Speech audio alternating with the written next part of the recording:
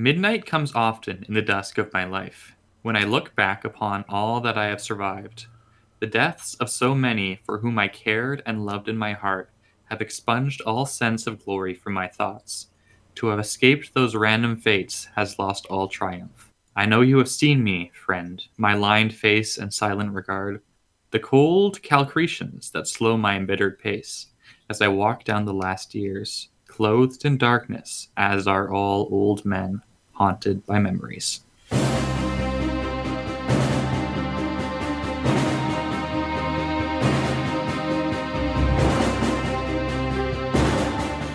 Hello and welcome to Legendary Green Team's Malazan series. Welcome to episode 2 of the Memories of Ice series. I am Huron Fan and I am joined today by Befuddled Panda.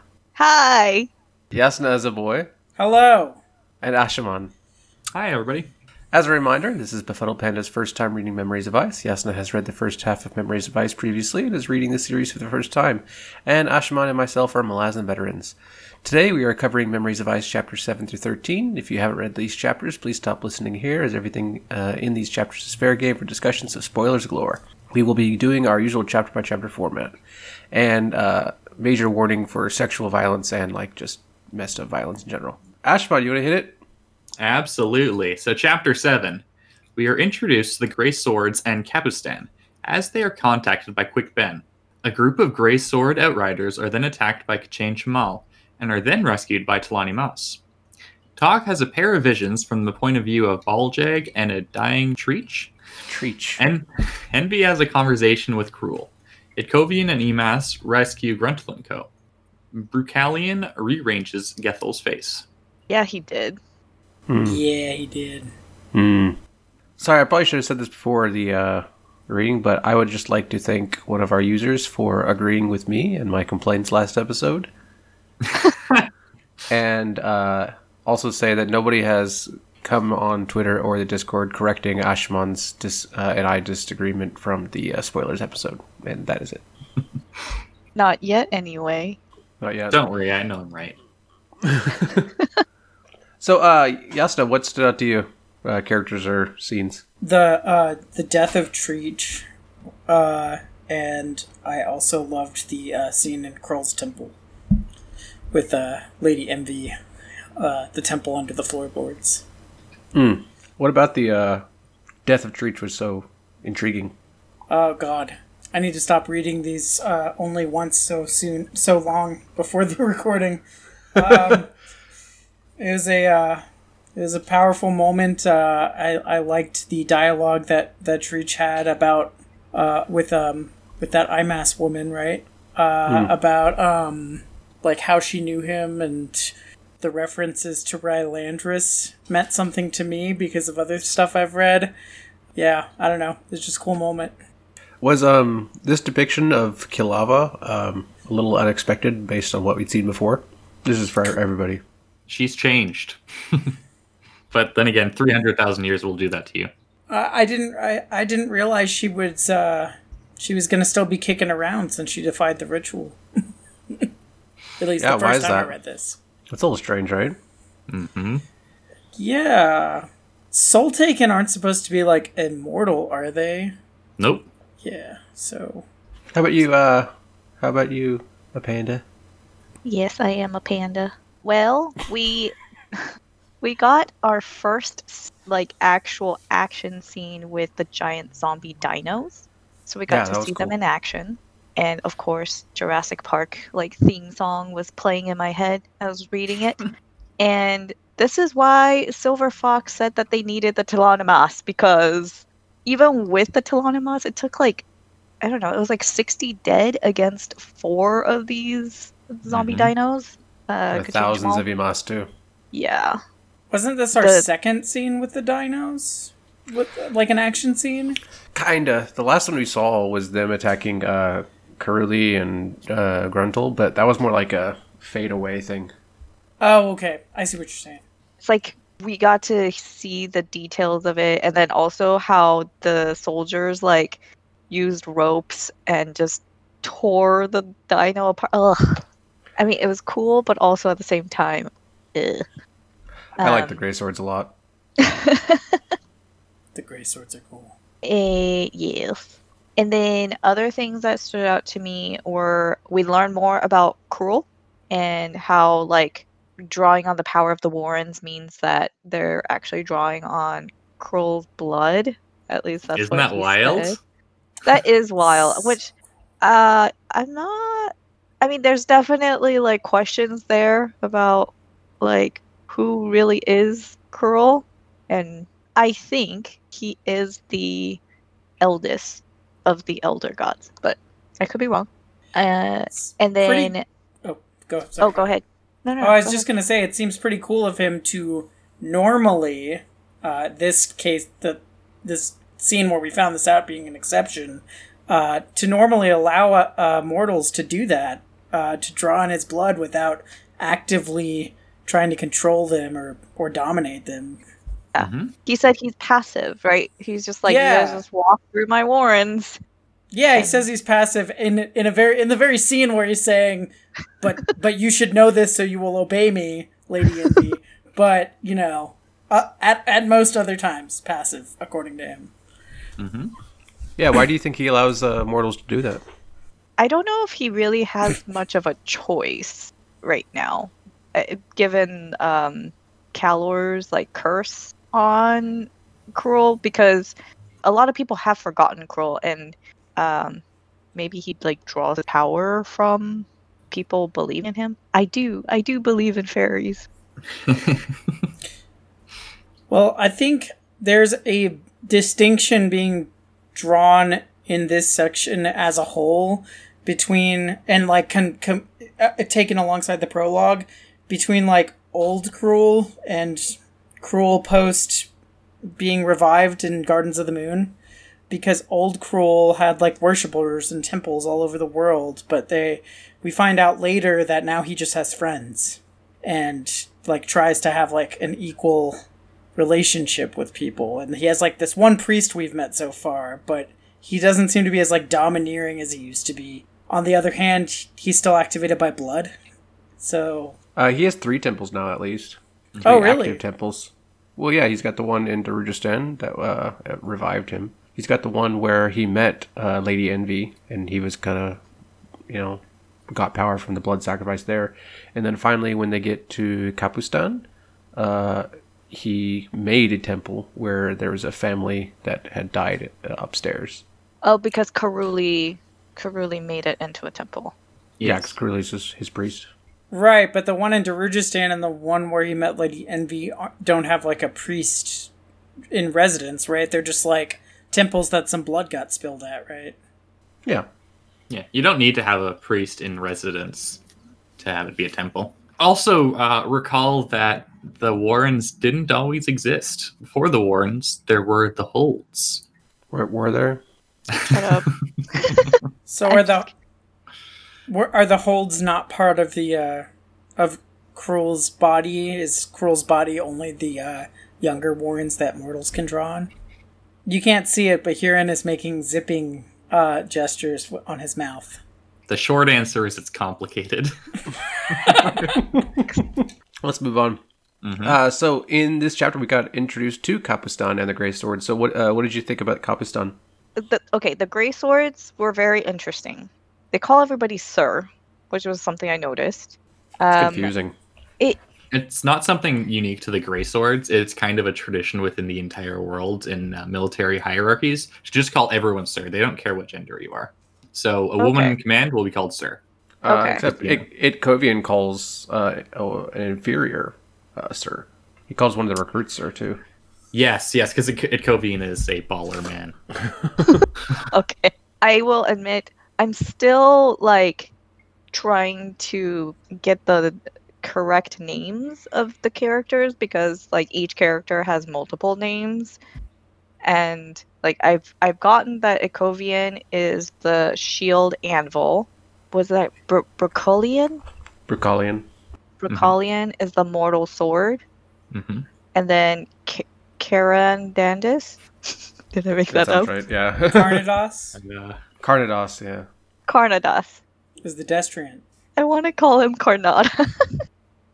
Carnada. Yes. No, that was. I have no idea what I'm talking about. Not Rathfenner. Um, Rathfenner is not the Destrian. And Quickbin thinks they're all full of poop. Oh, he says that. I don't know. Why do you? So you think he was lying to Whiskey Jack? I don't know. I never trust anything Quick Ben says. I think Quickbin was actually being. He really had no idea. Yeah, I think that Quickbin is a little too cynical, and doesn't and thinks they're a bunch of like scam artists, basically. I don't think it's cynicism. I just think it's like egocentrism. Like Quickbin thinks that he's certain about everything, and so he gets to a conclusion and he sticks with it, even though there's evidence against it. I think he tends to overestimate his own knowledge sometimes. Yeah, exactly. Yeah, Quickbin meeting the Grey Swords was a very interesting scene because he made it seem like it was just happenstance that they were the ones that he got to connect with. Which when you're reading the scene for the first time, like you don't know until after that happened. And I did like that was really cool. Do you when think they bought it? Well, yes, I think they bought it. And when he was like naming things like, "Oh, you're the mortal sword and you're the shield and blah blah blah," I was just thinking like Quickben's perception is like really really high, and he's just like inquiring, and this is how he got his information. That was cool.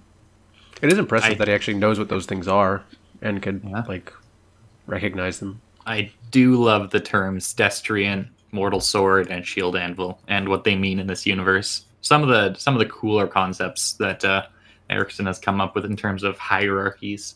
Yeah, I'm gonna be honest. I don't quite understand the each role. So the Mortal Sword is essentially the martial champion of a god.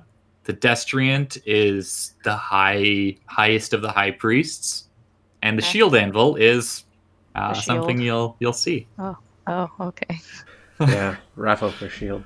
Great. Ikovian's a bro, though. I love Ikovian. Yep. And didn't He is they one of the say, more beloved characters in the series. Didn't they say that Mortal Sword was like a title from the Church of Feanor that like preceded when they started calling ascendants in church hierarchies like the Knight of High House, whatever? I believe they did say that, yeah.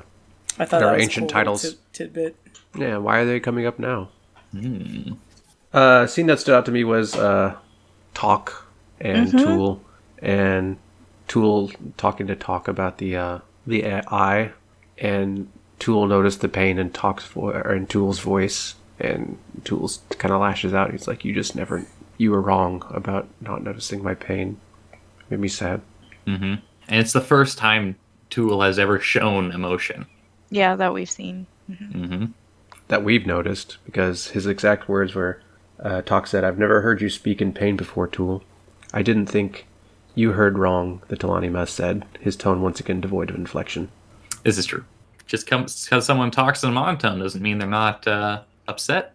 I also wonder how difficult it is to see like someone's expression when they're skeleton and Yeah, talks about that a lot. Talk. Yeah, just sockets for eyes and a completely dead face. It takes a lot away from the social interaction I would expect. And he's willing to forgive his sister Kalava after all these years. Yeah. Good on you, Tool. that was a pretty quick like reconciliation kind of thing. 300,000 years is pretty quick.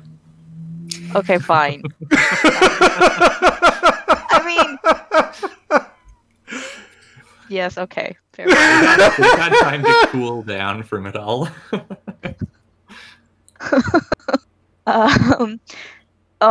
The Elder God speaking to Talk. So in that scene, it doesn't say like which Elder God it is, but I think it's Cruel. So the Elder God tells Talk that he and Kalava will cross paths again, and the final meeting will likely be years from now. And he also tells Talk that he's going to send Talk to go free the Panya and Seer's children. And Talk's like, why? This is what the Elder God said. An odd question, mortal. I speak of compassion.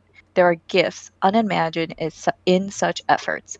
A man who dreams has shown me this, and indeed you shall soon see for yourself such gifts. So I think it's Cruel, who's the elder god, and the man who dreams is Krupp. I think there's enough clues that, yeah, it's Cruel, and that's definitely Krupp. Okay. Krupp's a dreamer.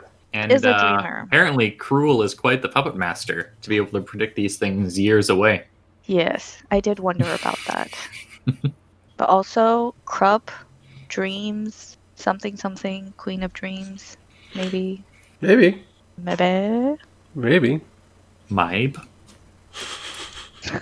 I liked after Kilava left and Tool is obviously shaken by their meeting, and Talk says like words that could be interpreted as insensitive, and Tool's like, I will take such words from a friend, even from somebody I consider a friend. And he's like, I'm just being serious. Like, man, it's great that Altria, not insult, Talk said levelly, turning back to the Talanimas in observation. What did you call it? The breaking of blood ties. He laid a hand on Tool's shoulder. It's clear to me that what that's worth, and the breaking failed. The blood ties remained. Perhaps you could take that to heart, Onos. And I just love their relationship. It's so beautiful. Mm-hmm. And then after that, Talk is wondering. He's like, man, how did I deserve like the respect from the Segula and the friendship of a Talanimas? And then immediately after that, like he calls. Oh yeah. Because he has a nickname now called like Stone Arrow and Stone Blade. He says, "Here I was planning to spend the night tossing bones with Senu and through Senu stepped. Come and eat, Stone Arrow." I think I just overstepped the familiarity thing. Yeah, getting the respect of Segula is not very easy without beating the hell out of them. Yeah, it seemed like the only language that they really knew how to speak was violence and, pissing contests. Essentially. I just think it's great that literally it seems like everybody who meets Talk just automatically considers them their friend. Lydian V, Talk Tool, even the Bridge Burners and Perron, etc. Talk is awesome. Yeah, he's just that kind of guy. Yeah. I like the scene where Brucalion smashes his sword across Gethel's face, because you know what? Sometimes Jaika need to get a sword smashed into their face. And this was one of those occasions. Also, did you guys expect Gothos' brother to be quite like that? That was kind of rude, though. What? Smashing his face. Like, he was just following... He was Hood's herald. He was just following instructions. Nah, he said some things he didn't need to say. Yeah, he was very rude. I'll have to reread it. He said, "Foolish man, Fenrir shall be the first casualty in the war with the crippled god. The boar shall fall, and none can save him.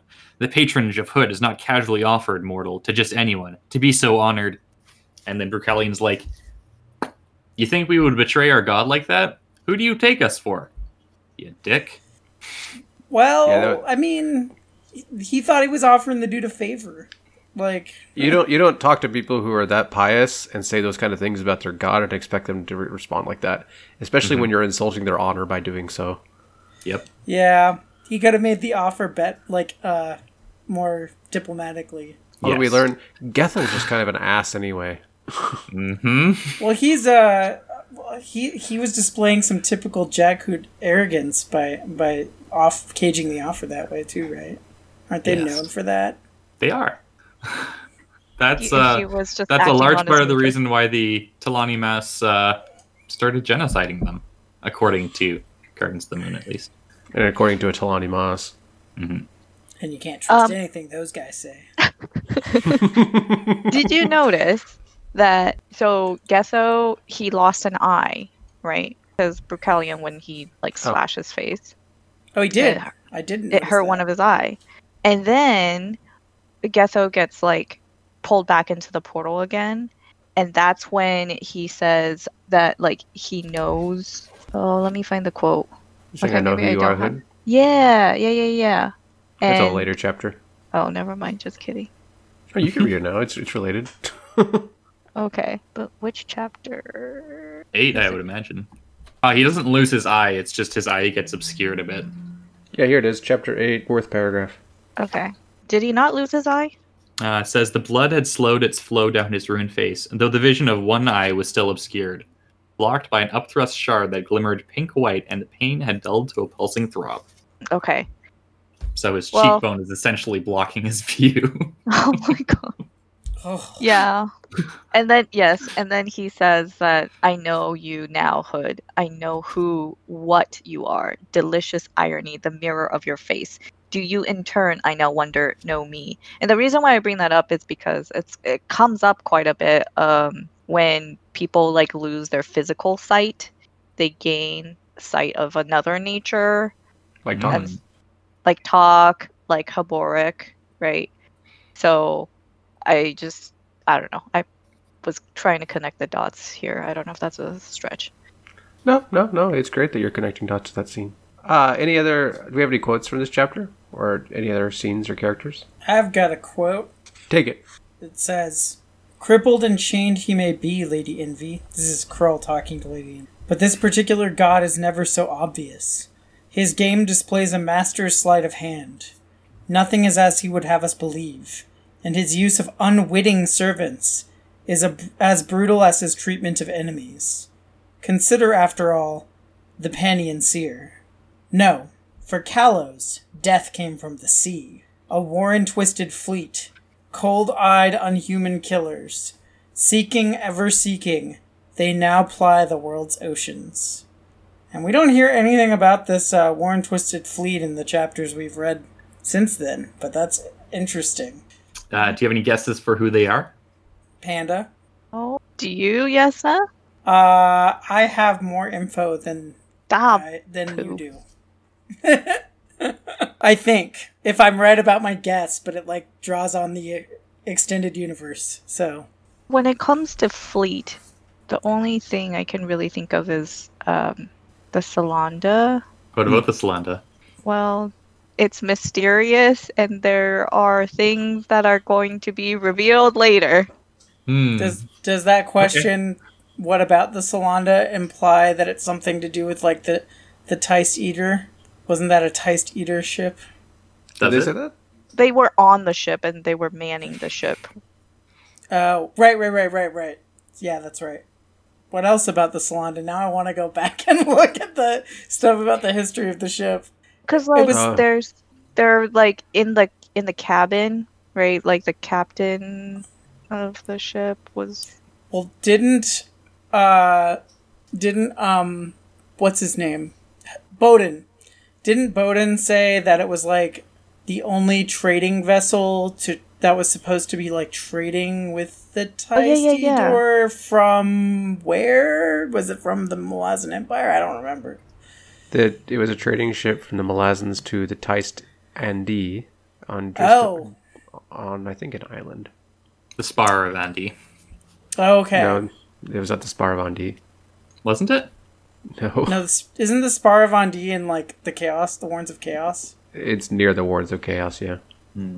I don't know what you are talking about. It's been mentioned like one time in Gardens of the Moon, and the only reason I remember it is because of the Duke and Duchess podcast.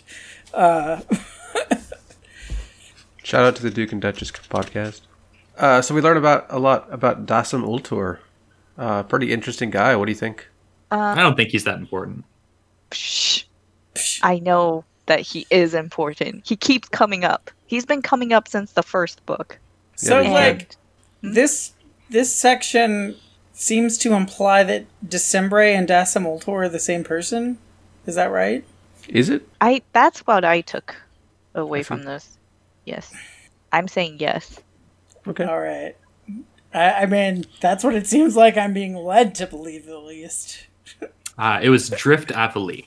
There we go. Oh, good. That's what I was thinking of, but I didn't know if they gave the name away, so I didn't want to say it. I still don't know what that means, so... That was where the Salanda was trading with the Teist Andi, is that what you're saying? Yep.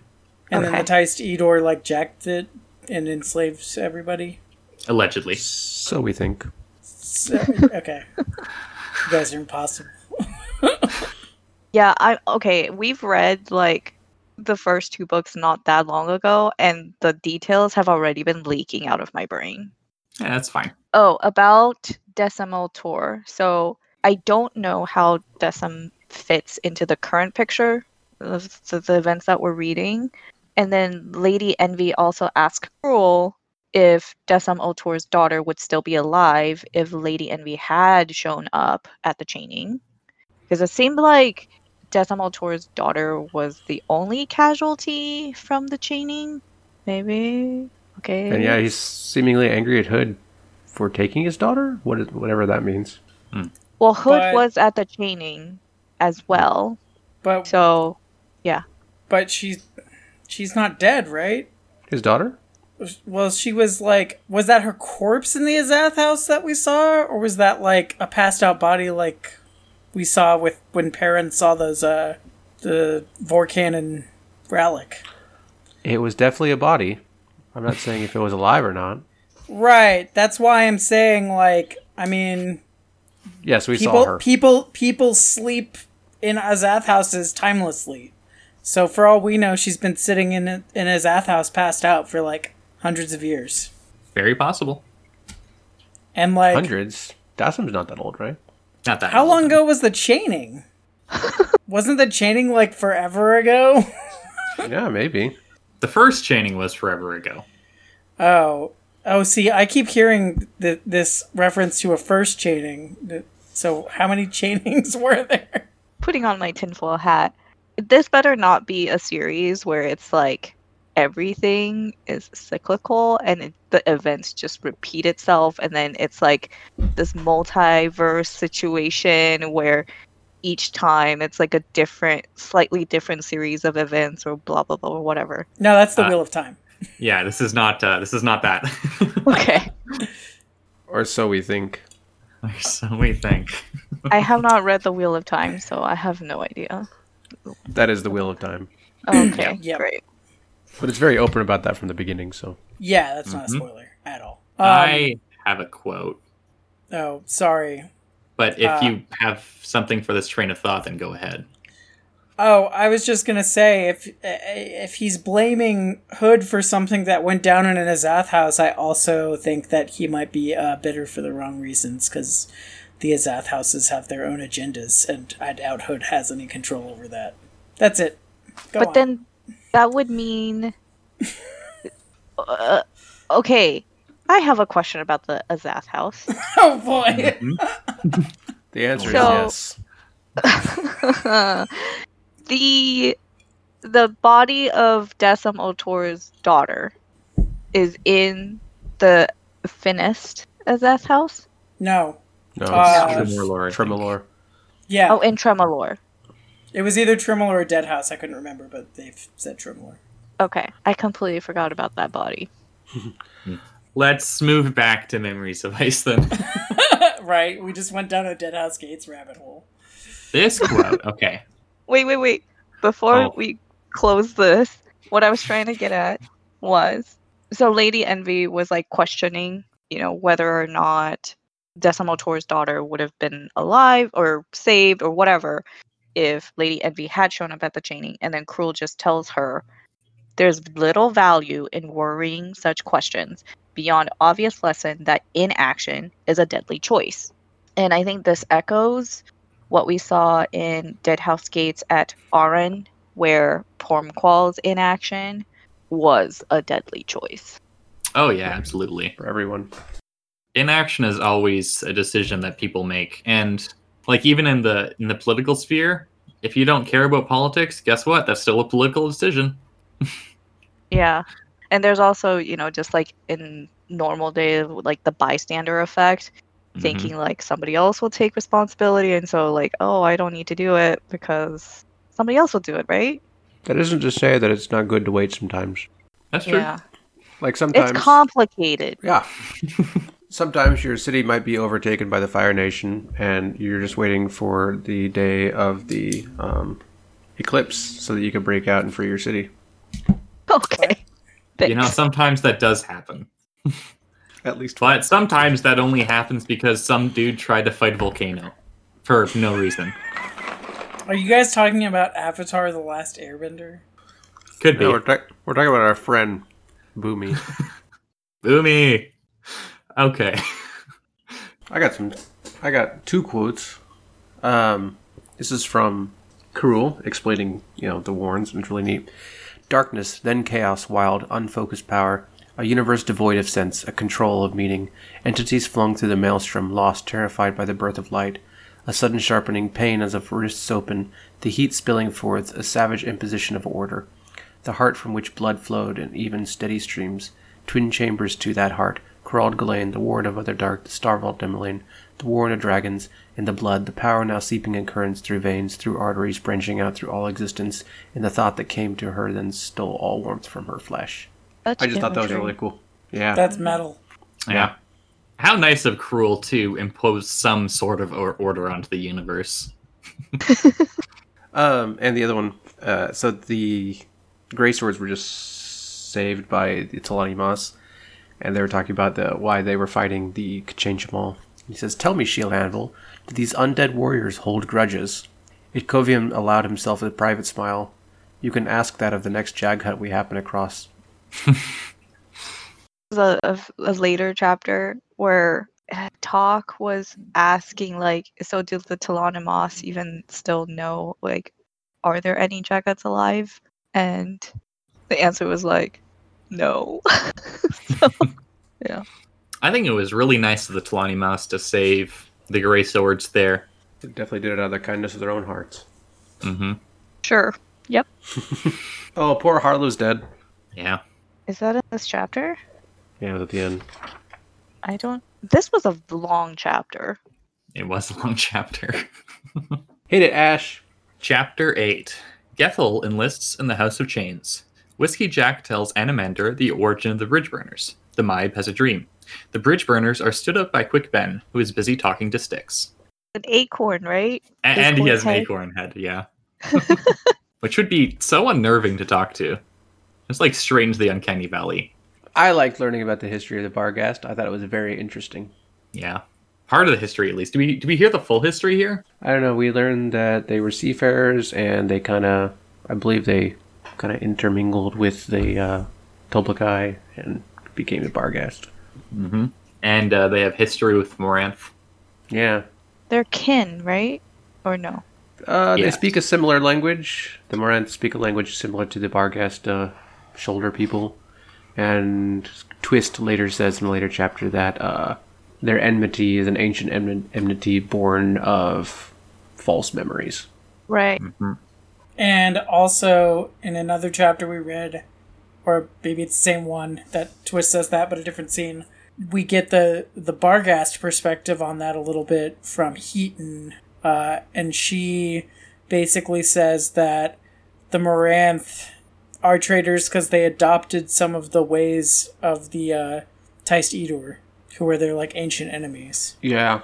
But They fought on the oceans. But Right. Twist says that they have that wrong, basically. That they don't. That their memory of that is false, Incorrect. basically. Yeah. And they said they're related to the Trell, too. Yeah, I did. I noticed that.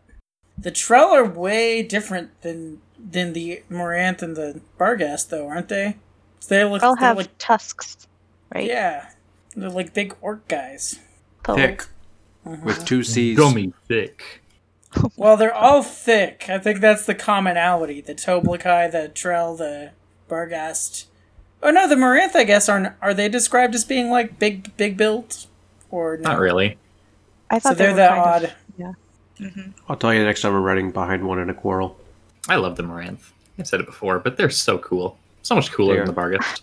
Agreed. They kind of have the effect that the eagles do in Lord of the Rings because they can, Because they can fly. But Yeah, they actually and- use them though, unlike the eagles, which get used that only is like a true. couple times. That is an improvement. And the eagles didn't lead to the innovation of grenades. It's true. Okay, fine. Yes. But I meant the effect that the Moranth and Quirrell have on situations. Anyway, I noted here that the crippled god has he was having some serious FOMO and really wanted to be part of the cool kids and have a house of his own to be part Absolutely. of the Deck of Dragons. Yeah, everybody wants a house. He was like, no longer an outsider, Getho. I would join the game. I don't think the other kids are gonna like that he wants to play with them, though. No, they chained him. They're like, we don't want you to be part of our gang. We're gonna put you over here. Do you think that high house chains will become a part of the deck? Yes. Well, the next book is called House of Chains. So I figured it's going to focus a lot on whether it's like creating the House of Chains, defeating the House of Chains. Also, the Cripple God did say, like, you know, he's going to have many, many followers because there's so much pain and failure in the world. And he basically collects the broken people, which is also why Cruel tells Lady Envy to be protective of Talk, since Talk is, you know, he's deformed, he's broken, and seems like if the crippled god was able to convince Talk to be on his side, that would be a very, very bad thing. Yeah, the crippled god has self-pity on his side, and boy, oh, that's a strong tool. Speaking of that, Paran has a lot of self-pity, so Yeah. He does call himself out for it, though. that's true. But he's also not alone. Like, he's with the bridge burners. So hopefully that's like enough to keep him away from the cripple god. Whiskey Jack makes friends with Rake. Yeah. That scene was awesome. Real Yeah. recognizes real. And we get the backstory of the bridge burner. So the story that Kimlock wanted Fiddler to tell him, we get now. I was just like, oh my goodness, it's bridge burner buddies for life. Mm-hmm. That story is what I was talking about when they asked, like, about Quickbin, like, a million episodes ago, and I was like, well, I already know, so I can't say anything, and they were like, but do you know? Do you really know? So that was what I was referencing. Just You know so more know. than you knew before.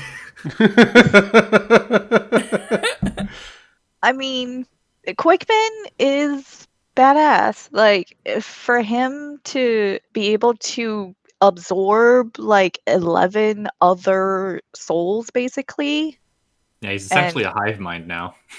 yeah, and like be stable for the most part. That's pretty impressive. Yeah, And- they have reached a balance. Yes. I was trying to keep track of all the different mages that, you know, the bodies that they found and like which Warren or what characteristic they had. But there were a few that were just like unknown. And so like there was Minas, which is the illusion Warren. Yep. Yes. It's the human version of the Shadow Warren. Okay. There's Driss, which I don't remember what Driss is. I believe that is Earth. Oh. Yes. And then there's Fenner. And then there's a Soul Taken Soleil one, Ulan. And there's a couple of unknowns, Rashan, Cirque, Tennis, and then there's Quickbin. I don't know what his original was. So, powerful dude. And- Driss is the Worm of Autumn. Or it serves the Worm of Autumn. Which And is like, it is an earth-based magic. Which Yeah, and I think- we learned in Gardens of the Moon. I think Tennis is Burns. I think we learned Tennis that in was this book. Earth. Yeah. Oh well. So he has two different flavors of earth magic. Ooh. Do we know Cirque? It's not really important. Okay, fine. Cirque is Yeah, it's- Sky. Yeah. Oh, Circus Sky. And what I noted about getting the story of the Bridge Burners is that they were a hodgepodge mix of basically leftovers from different squads, and found family is one of my favorite tropes. So this is like one of the ultimate found families. Yeah, they breakfast clubbed each other. And yeah, having like shared such an intense experience of going across Raraku. I mean, we've already seen that in Dead House Gates. and how like terrible that was. But yeah, like they're almost a cult. Yeah. Almost. Anyway, Bridgeburner buddies. I'm really happy that we got to learn about them. It's a good story. And Rake got a friend, which makes me happy. Blind, Antsy, Picker. Those three, man. Such I love names, Blind. such characters, Mhm. such antics. The conversation between Picker and Ansi, I believe. He said, Ansi says, and I got a real complicated meal in mind. Hair stuffed with figs. Picker sat up, eyes wide. You're not going to make us eat Spindle's hair shirt with figs! Gross. So good. Oh, okay. So when Whiskey Jack and Rake were becoming friends, there was something that Rake said, and they were talking about Paran. I say that guy's name like different almost every time. Can't decide. As one does. Uh-huh. And Rake was talking about how like, people you kind of just like brush across people in life, and sometimes you're changed by just that brief moment of contact. He goes on to say, at the instant when lives brush close, no matter how momentary, inform me who is worthy of trust. And then he says, even though that Paran was a tool of Opon, a mortal, his every loss written plain there in his eyes, living or dying, his fate meant nothing to me. Yet, and then Whiskey Jack says, you liked him. Rake smiled, sipped wine. Aye, an accurate summation. So even though Rake was talking about Paran in this example, I think at the same time he was also talking about Whiskey Jack. Like, you're immortal. Like, because Whiskey Jack is also somebody who, like, when you meet him, you just like trust him. You don't know him, but he just seems so trustworthy. And it's almost, I'm reading it as like Rake kind of extending a hand of friendship in his own way to Whiskey Jack. Like, I really don't care about you and shouldn't care about you, but yet I like you. So. And Crone comments on the possible folly of his decision to let Whiskey Jack into his cold, dead heart a bit. Because in Rake's point of view, Whiskey Jack's going to be dead soon. Yeah. Same for Tool and Talk, of course, but I don't know. I think Tool is just so sad that he was willing He's to accept clanless. anyone who... He's clanless. He has no one to talk to. Rake at least has people to talk to that, like, kind of get him. Yeah. Although the Taistandi aren't exactly a very cheerful lot. They are not. Lightly. I have a quote. Armies possess traditions, and these had less to do with discipline than with the fraught truths of the human spirit. Rituals at the beginning, shared with each and every recruit, and rituals at the end. A formal closure that was recognition. Recognition in every way imaginable. They were necessary. Their gift was a kind of sanity, a means of coping. A soldier cannot be sent away without guidance, cannot be abandoned and left lost in something unrecognizable and indifferent to their lives. Remembrance and honoring the ineffable. Yet when it's done, what is the once soldier? What does he or she become? An entire future spent walking backward, eyes on the past, its horrors, its losses, its grief, its sheer heart-bursting living. The ritual is a turning round, a facing forward, a gentle and respectful hand like a guide on the shoulder. And I think this kind of just speaks to the importance of traditions and rituals in human life generally, because guess what? The universe is not obliged to make sense to us, and often it doesn't. These kinds of things are our effort to kind of make sense out of everything and feel like there's some kind of order to our days. And it's really discomforting when you feel like that's not the case. Yeah, the way that I was reading that quote, it was very much about, I think it also speaks to like PTSD and also just, when your life has been taken over by a cause of some sort, right? For so long, how do you transition out of that mindset that's become so integral to your identity and then move on from it? I've had. I'm not saying like it's at the same level, but I've had some a little bit of experience with this where it's like if you think about college where Mm. your life was, at least mine was, like a lot of interactions with my friends. We would see each other every day. Sure, there's partying. I wasn't that big of a partier, although I've had my moments. And we basically were just like so close knit. And after graduation, it felt like part of yourself was missing because that thing that you had, that part of your identity just went away. And I get why like reunions and things like that are fun and people like to go to that sometimes, depending on what your experience was originally. But anyway, um it's hard to get that back. And yeah, I don't know, it's how do you move on from that? You kind of just, okay, what's the next thing, and you keep busy. And some people don't grow out of it, I guess. They keep trying to get back to the good old days. So Hmm. I think it's very important for humans to be able to divide our lives into like strict chapters and have closure of some kind on each chapter of our lives. is that realistic though? No. Yeah. Krupp denies the existence of elusive complexity regarding self-worrisome wizard. Simplicity is Krupp's mistress, and joyful conspiracy with his dear wife Truth. Of course, long and loyal in allegiance to this happy threesome. And before that, they're playing dice, and Cole is complaining. Oh yeah. And he says, Krupp wins every cast. Not subtle, little man. A good cheat makes sure there's losses thrown in every now and then. And Krupp says, thus Krupp's true innocence is displayed. I have asthma, and it's terrible right now, so I can't do my normal Krupp voice. I'll try. A cheat of successive victories would be madness indeed. No, this sympathy is true, and well beyond Krupp's control. The sympathy of the gods in the universe for Krupp, that is. Mm-hmm. It's Cosmic sympathy. Oh, They man. look down upon him and like, poor Krupp, and they make him win every dice game he plays.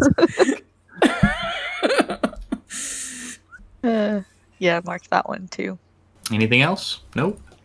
Chapter 9. Talk and Envy go to a B&B. Envy brings a dog inside and must therefore slaughter everyone in the building. Talk takes the next available opportunity to join a cult. Oh, poor Talk. He's so stupid. what a hood damn fool. But I mean, he But would have he's died not. otherwise, right? No way he survives if he doesn't go with the if he stays with Lady Envy and the others. I disagree. Yeah, I don't buy that. I don't think he's a fool though, because Cruel already told Talk, I'm gonna send you into the embrace of the Panyan Seer. So this is one instance of Cruel not necessarily being the nicest to his friends. I think it was stupid because we know what happens to him. He does what's necessary. We do know what happens to him, but like his other option was to, I don't know, just go off by himself. Okay, would you rather die at the hands of the Tenascari or be, sent to the matron and have your bones broken over and over and over and over and over and over and over? Right. But that wasn't one of the options he was thinking through. Like you can't reasonably expect someone to take that into consideration at the time. Well, because he didn't know he Yeah. didn't know, all the stuff about the Panyan Seer. So I get that. I still think it was a stupid decision, and I think that the three, Segula and Lady Envy and Tool could have protected him perfectly fine. Plus, the guy's he's an amazing magical archer. He's not nothing. He's got severe self-image problems. he has low self-esteem. But I do wonder, because when I read that he just like joined to me the Tenascari are a bit zombie-like in their behavior. I was like, why would you do that? But then like rereading some parts, I do think that he was maybe trying to be like a spy on the inside to kind of help fight from within. I thought he was just trying to hitch a ride to Dujek's army. That too. Yeah, that too. But at the end of the day, I agree with Huron if Talk made the decision willingly. But if it was really just Krell's influence, then he didn't really have a choice. So, well, we do see that basically everyone in the group gets everyone except for Lady Envy gets overwhelmed with soldiers sometimes. Like Tool literally gets buried under a mass of bodies, and also archers exist. so you're saying that if he would have been similarly overwhelmed, he wouldn't have had a mechanism to survive like the others do. I'm saying that Talk isn't nearly as competent of a fighter as the Segula, and he doesn't have anything supernatural on his side to help him survive, like Lady Envy or Tool. Besides, he's got his eye. That's it. Besides his eye lets him see how screwed he is. Yeah. The epigraph to this chapter is from by someone Essel named Mono. Esli Mono. Oh yeah, right, Monot. Esli. Esli Monot. The dubious. The dubious. Mm-hmm. So did Esselmont write the epigraph, or did Stephen Erickson characterize his friend? He characterized his friend, I'm sure. I bet his friend is probably the one who thought of if they could change them all or something. Or Erickson thought of the kid can change them all, and Esselmont was kind of like, that's stupid. that's probably more likely. And since Dinos. Esli Mono the dubious. Dinosaurs with swords for hands? Come on, how juvenile can you get, Steve?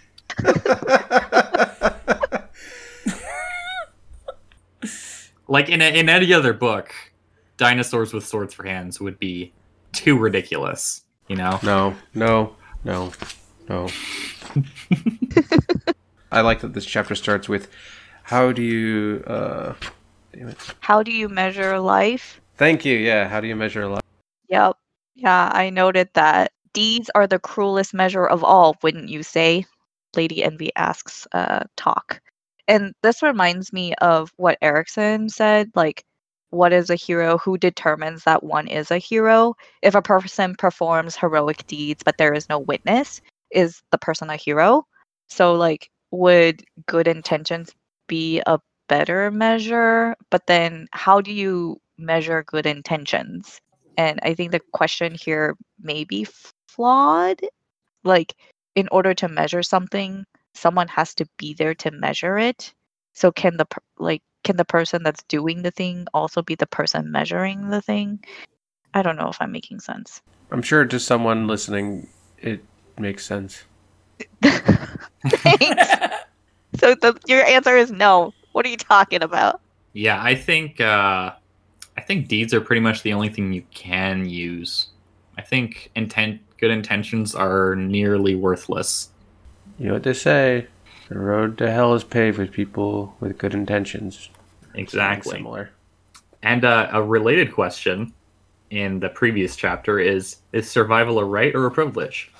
I think it is something humans have decided should be a right, and that we collectively work together to make it so most of the time. We don't do very well at it, though. There's like 8 billion humans right now. It's we could do pretty better. good. Could do better. Could have 10 billion humans. Can the Earth sustain us? We got the moon. Well, You can always build a Dyson sphere. I think we're trying for Mars right now. So, yeah, but like Telemandus says that it's a privilege and it needs to be earned. Yes, I agree. That's sizzling a lot about the Barghest and their disdain for life. Their disdain for life. They kill each other all the time, and they just don't care. That is true. We do see that, like, they're all gathered here, and they just kill each other for sport, basically. Willy-nilly. Yeah. Someone insults someone else, and then, boom, fight to the death. Yeah. A similar thing kind of happens in Darujistan, but to a lesser degree. Quotes? Yeah, I got one. Take it. So I like that Talk asks the questions that I want to ask, which makes me really sad that he's going to be stuck in the embrace of the Kachin Shamala matron, because he's not got anybody to ask these questions of anymore. But for now, he asks Tool, when you fall to dust the way you do, are you entering your Talon Warren? And I'm like, oh, you're asking my questions. And he always does this. I love it. And Tool says, no, I simply return to what I was meant to be, had not the ritual taken place. It would be unwise to employ Talon within this domain, Doc the Younger. I shall, however, remain close and vigilant. So something about the ritual lets them, turn to what they should be if the ritual hadn't taken place, which is dust. Which I think is pretty interesting, because, within the first, 100 years after the ritual, did they, turn into, some nasty, worm-eaten, semi-corpse? How did that work pre when they should have been dust? I don't know. But, Let's ask Steve. Imagine it worked poorly. Right? Not a fast travel form in the first few years. No, it takes a while to get going, but once it does, oof, it's the coolest way to go. Besides flying on a dragon. I still might prefer the dust way. I'd rather become a it's dragon. pretty Oh, cool. At least, Yeah, but if you're a dragon, people can see you coming. yeah. With the dust way, If you're riding on a dragon, people could see you coming. Yeah. What? This is why I said I prefer the dust, I think. Oh, okay. What about a magic carpet? No. No, Why? we're not. Why? No. Why? Pandas be doing this conversation. There's no magic carpet in here. We're just talking about the best ways to travel. That's a tangent. Can't have that. We're already going. Go ahead. Okay. So Lady Envy was talking to Talk about the meaning of the second gathering and how it could mean an end to the Telonimas. In the first book, we talked about there's a diaspora of or diaspora. The Telonimas were all gonna basically not be diaspora. That's not a word. Diasporatic. The diaspora. It is now. they're not So- going to be scattered. They're going to come Right. together as a people. They're gonna come together as a people. Which I had a question of what's gonna happen when they get together and for what purpose. So we're seeing some of this kind of answered, but Lady Envy asks Talk if he hopes that she's wrong about it being the end of the Telonimas, and he nodded. Why? She asked. Why? Unhuman creatures sworn to genocide, brutal, deadly, implacable, relentless beyond all reason. Talk nodded towards the Telonimas ahead of them. Because he's my friend, Lady Envy. Very Mappo moment. It is very Mappo moment. And it's I think there's some things to be said here about if you just view people as a monolith, it's very easy to have them be an other, but once you get to know them, a few of them, right, then you're like, oh, but we could be friends. Yeah. Yeah. Although I will note, we do know what the purpose of the gathering is. Whatever Silver Fox wants it to be. Well, yes, thank you.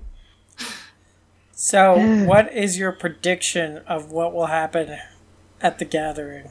She is going to just suck them all up, and she's going to be the most powerful Telonimas bonecaster ever. Interesting. Yep. So she's gonna eat them? No, not devour them by eating them, but they're just all going to converge in her. She's gonna consume their life forces. Or I'm their definitely gonna edit this to make it sound like you're gonna say that she ate them.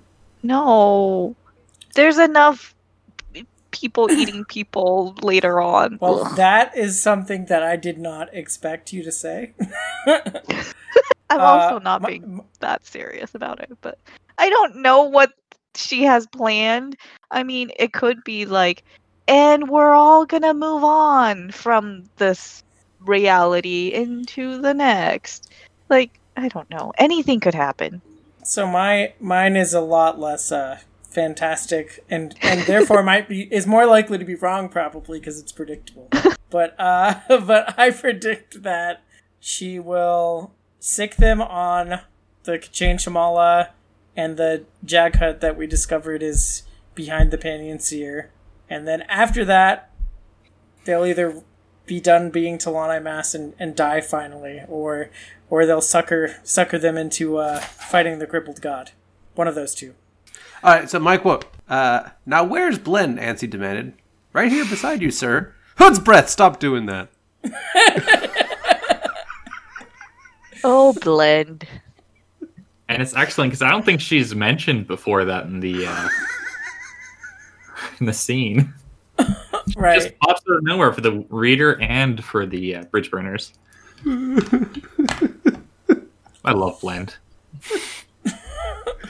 If I could pick like one buddy, it might be Blend. I don't so much love Blend as I love her and Picker's relationship with each other. Like, their friendship is what I love, not necessarily one or the other of them. I think Blend's character on its own would not be that interesting because the character just wouldn't exist.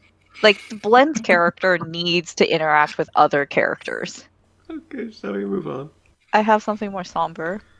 Unless you want something. Okay. I'm just kidding. The Children of the Dead Seed. Mm. Alright, we're gonna go there. They're freaking creepy. Something I was thinking about. Okay, this is just tangential, but like Felicin in Deadhouse Gates, there was no mention of like her getting pregnant or her like preventing any pregnancy. And we know that women do get pregnant in this world. Duh, right? Children of Dead Seed is an example. But we don't get any details about how women can prevent getting pregnant. And I asked in the DMs, like, does Erickson have magical birth control built into Malazan and just, like, doesn't explain it explicitly? So, I have somewhat of an answer to this, even though it might be wrong, but I've heard it from being around, and people don't seem to consider it a spoiler. They consider it to be, like, part of just the world building, is that the existence of Denul healers at all has lengthened human lifespans and reduced birth rates. So the humans on this world, according to these people that I've heard this from, AP Canavan, humans on this world they're not as fertile as they are on our world because of Denul healing. There's not as much of it. They've like evolved not to have as many babies. But I'm just wondering what the birth rate among the Tenascari is, because they seem to spawn quite a few. Well, anyway. Not all the Tenascari are children of the Dead Seed. No, they're not. But it just seems like there are a lot of children of the Dead Seed. I don't think I agree with AP. Okay. If AP is right, then it is due to things that aren't revealed to the readers, at least. Just for the second bit. We do know that Denul healers can increase the lifespan of people. This is how Whiskey Jack and Dujek and Lazine are all still alive, basically. Is it? Well, Yes. His argument was basically that when you have a longer lifespan and people don't die as much from natural causes, that would lead to like an eventual evolution of a lower birth rate. But maybe that's not true. I don't know. Okay, so it sounds like we don't have like an explicit, definitive answer. And the reason why I bring this up is just like, at least from my experience, typically male fantasy writers or male writers in general don't really take into account these kinds of things. But you see it when a female writer, especially for fantasy, like when you're given magical powers, why not make magical birth control? You know, it's like a kind of a natural thing to do. So anyway, that was my thought there. I think I've only ever seen from both female and male authors them show like herbal birth control. I've never seen a magical birth control from either male or female authors. Tamara Pierce, in her series, she does have like charms that, you know, ward off pregnancy. So there are some that are herbal, and then there are some that are Mhm. spells. Well, I gotta read those books still. I'll say it's not been Highly mentioned recommend. yet, but there is birth control. There is in the world. Yes. Okay. And transitioning out of that, so Talk realizes he's grown used to solitude and absence of strangers, which in the time of the pandemic, uh, I that resonated with me. Like I haven't. Oh, ugh. he and essentially he realizes that he's less anxious now that he doesn't have to interact with so many strangers. He thinks to himself, unfamiliar faces, gauging regard, every sense heightened in an effort to read the unknown, the natural efforts of society. Do we all possess a wish to remain unseen, unnoticed? Is the witnessing of our actions by others our greatest restraint? I'm just wondering, like, what do you think he means? And do you agree? Which apparently I've moved on to questions now, so. Man, I have no idea how people see me because I don't really understand people. So this is something I don't really deal with. I don't worry about how I'm perceived most of the time because I've just given up on it, and it is quite liberating. I mirror that sentiment. I wish I could mirror that sentiment. There are a lot of pressures in like day-to-day life, especially depending on your personality. And I'm definitely somebody who is more of a giver. Like I want to please other people. I want to help other people. And sometimes that's very detrimental to my mental health. Same here. It's okay to say no. That's all I have for this chapter. Hit it, Ash. Chapter 10. Gruntle wakes up in a puddle of vomit and teams up with Buke to fund police Corporal Broach. Hitan solicits Capustan to dig up some bones. Gruntle apologizes to Caruli. Does he though? Yay! In the most confident way possible. Panda said it. Does he though? Yeah. At least Caruli is a nice guy and accepts the forced apology. Yeah, I like the part where Buke is talking to Gruntle and he's telling him about grief and how he has to give meaning to Harlow's death because if he just goes on like this, then he'll have died for nothing. And Harlow would not be happy about that. And it was really sad and moving. I have the quote here. I'll just read the section. Gruntle says about Harlow's death, a pointless, senseless death. They're all pointless and senseless, friend, until the living carve meaning out of them. What are you going to carve, Gruntle, out of Harlow's death? Take my advice. An empty cave offers no comfort. And then Buke goes on to say, he defended you, stood over you, and took the blows and was killed. But he did what he wanted. He saved your hide. And is this his reward, Gruntle? You want to look his ghost in the eye and tell him it wasn't worth it? Gruntle says, he should never have done it. And Buke says, that's not the point, is it? And I read that as Gruntle is dealing with survivor's guilt. Oh yeah, big I time. agree. I think he's also having a hard time dealing with nihilism as well. And Buke is telling him to be more of an existentialist. It's good advice. And I think this is why Gruntle spends most of his time drunk, because he just can't handle the world. He's a sensitive guy. But I do think that Gruntle is going to have an important role in this book later on. Just a sense. No? No, we just follow him because he's trash. Yeah, he's going to try and follow Broach around and then get eaten. Mm-hmm. Okay. I don't believe you.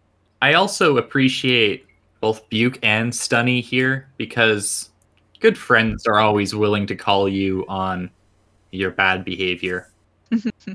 Stunny perhaps does it a bit too much, but she also does it when it counts. Did you change your opinion at all of Stoney? I mean, she's still not my favorite. She's a very disagreeable person. Yeah. I mean, I don't hate the character. I think the character's fine.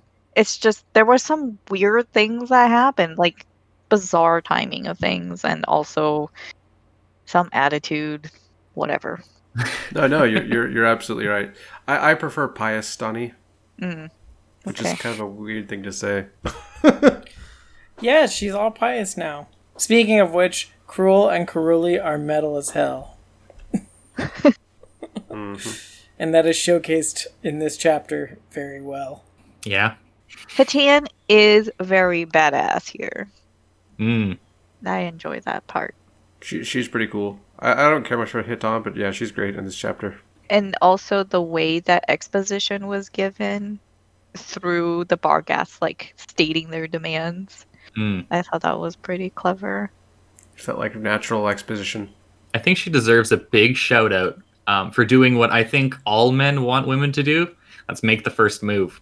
She doesn't play games. She just walks up to a man and says, "I'm interested in you." And man, wouldn't life be simpler if everyone was like that? Maybe. I like the Masked Council. Me too. Yeah. They're weird. They're a bunch of pretenders, but they have cool masks that change expressions.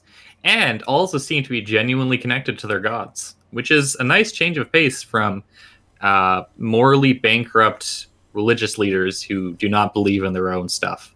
Except for Rathfenner. Well, he makes a big deal about how pious he is.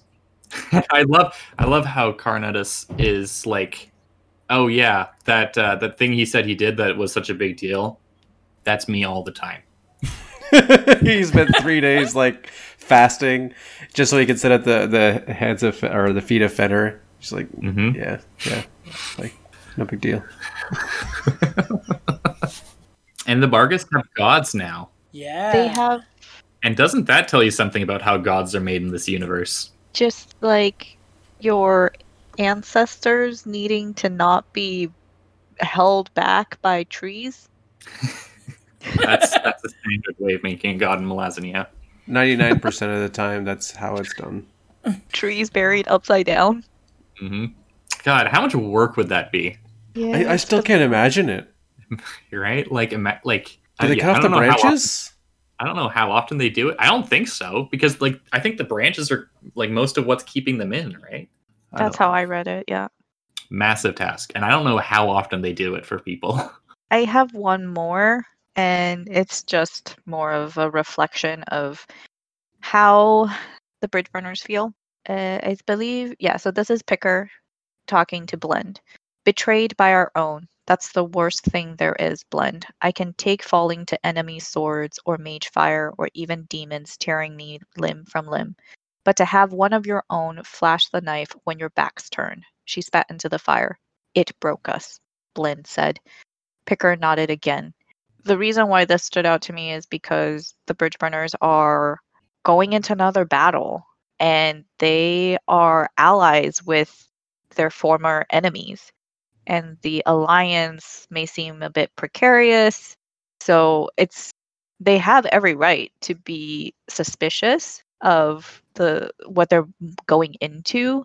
And basically after this part, they were just like, well, they trust Dujek and he's somebody to follow and fight for. But the question is that going to be sufficient? And are there going to be betrayals coming down the line? Dujek The is lying to foreshadowing. them, and Yes. they do suspect. Yeah. I actually did have something I wanted to read. It's the epitaph of chapter 10. Epigraph. Mother Dark begat 3 children. The first, Teist Andi, were her dearest, dwellers of the land before light.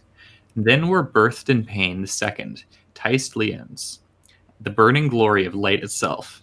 And so the first denied their mother, in their fury, and so were cast out, doomed children of Mother Dark. She then gave rise, in her mercy, to the third, spawn of the war between dark and light, the Teist Eater, and there was shadow upon their souls. And I just love this world building. It is top notch. It gives you a lot of important information that you may not realize is very important on first read. It also enforces don't skip the epigraphs. Yeah.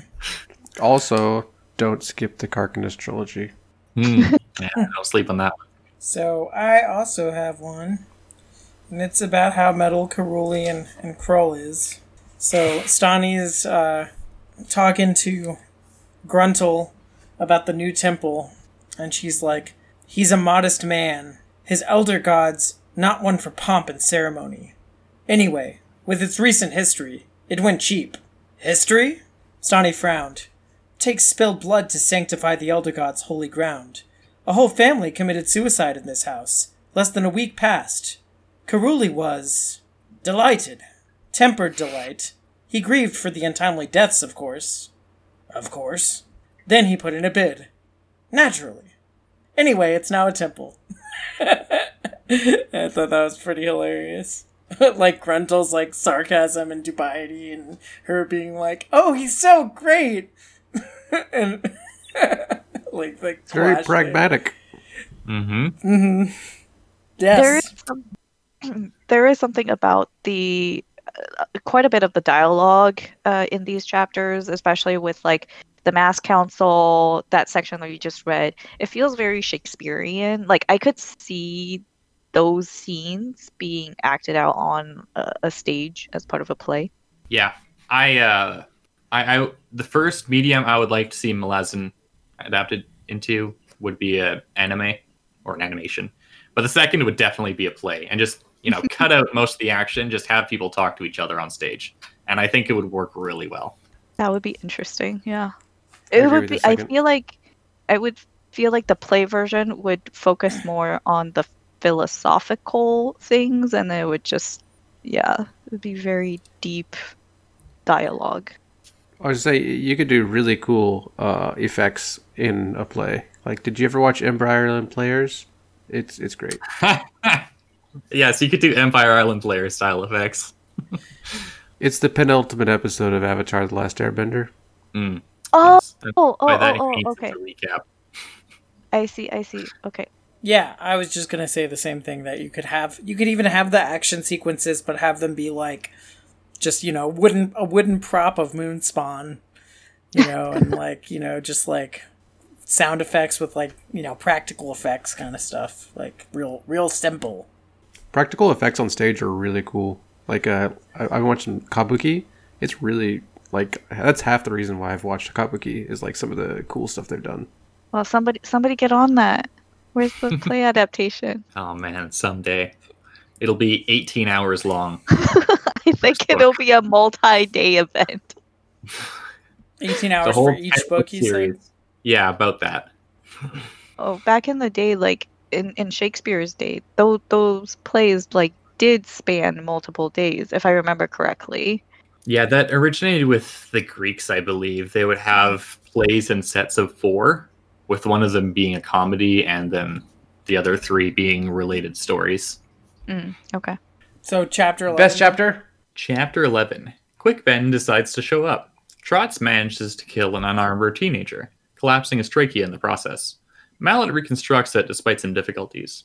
The Bridge Burners become a tribal organization. Bridge Burners! And Paran gives up his command.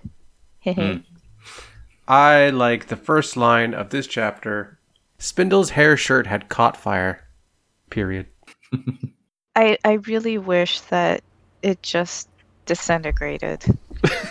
Oh man, don't we all? Yeah. It is gross.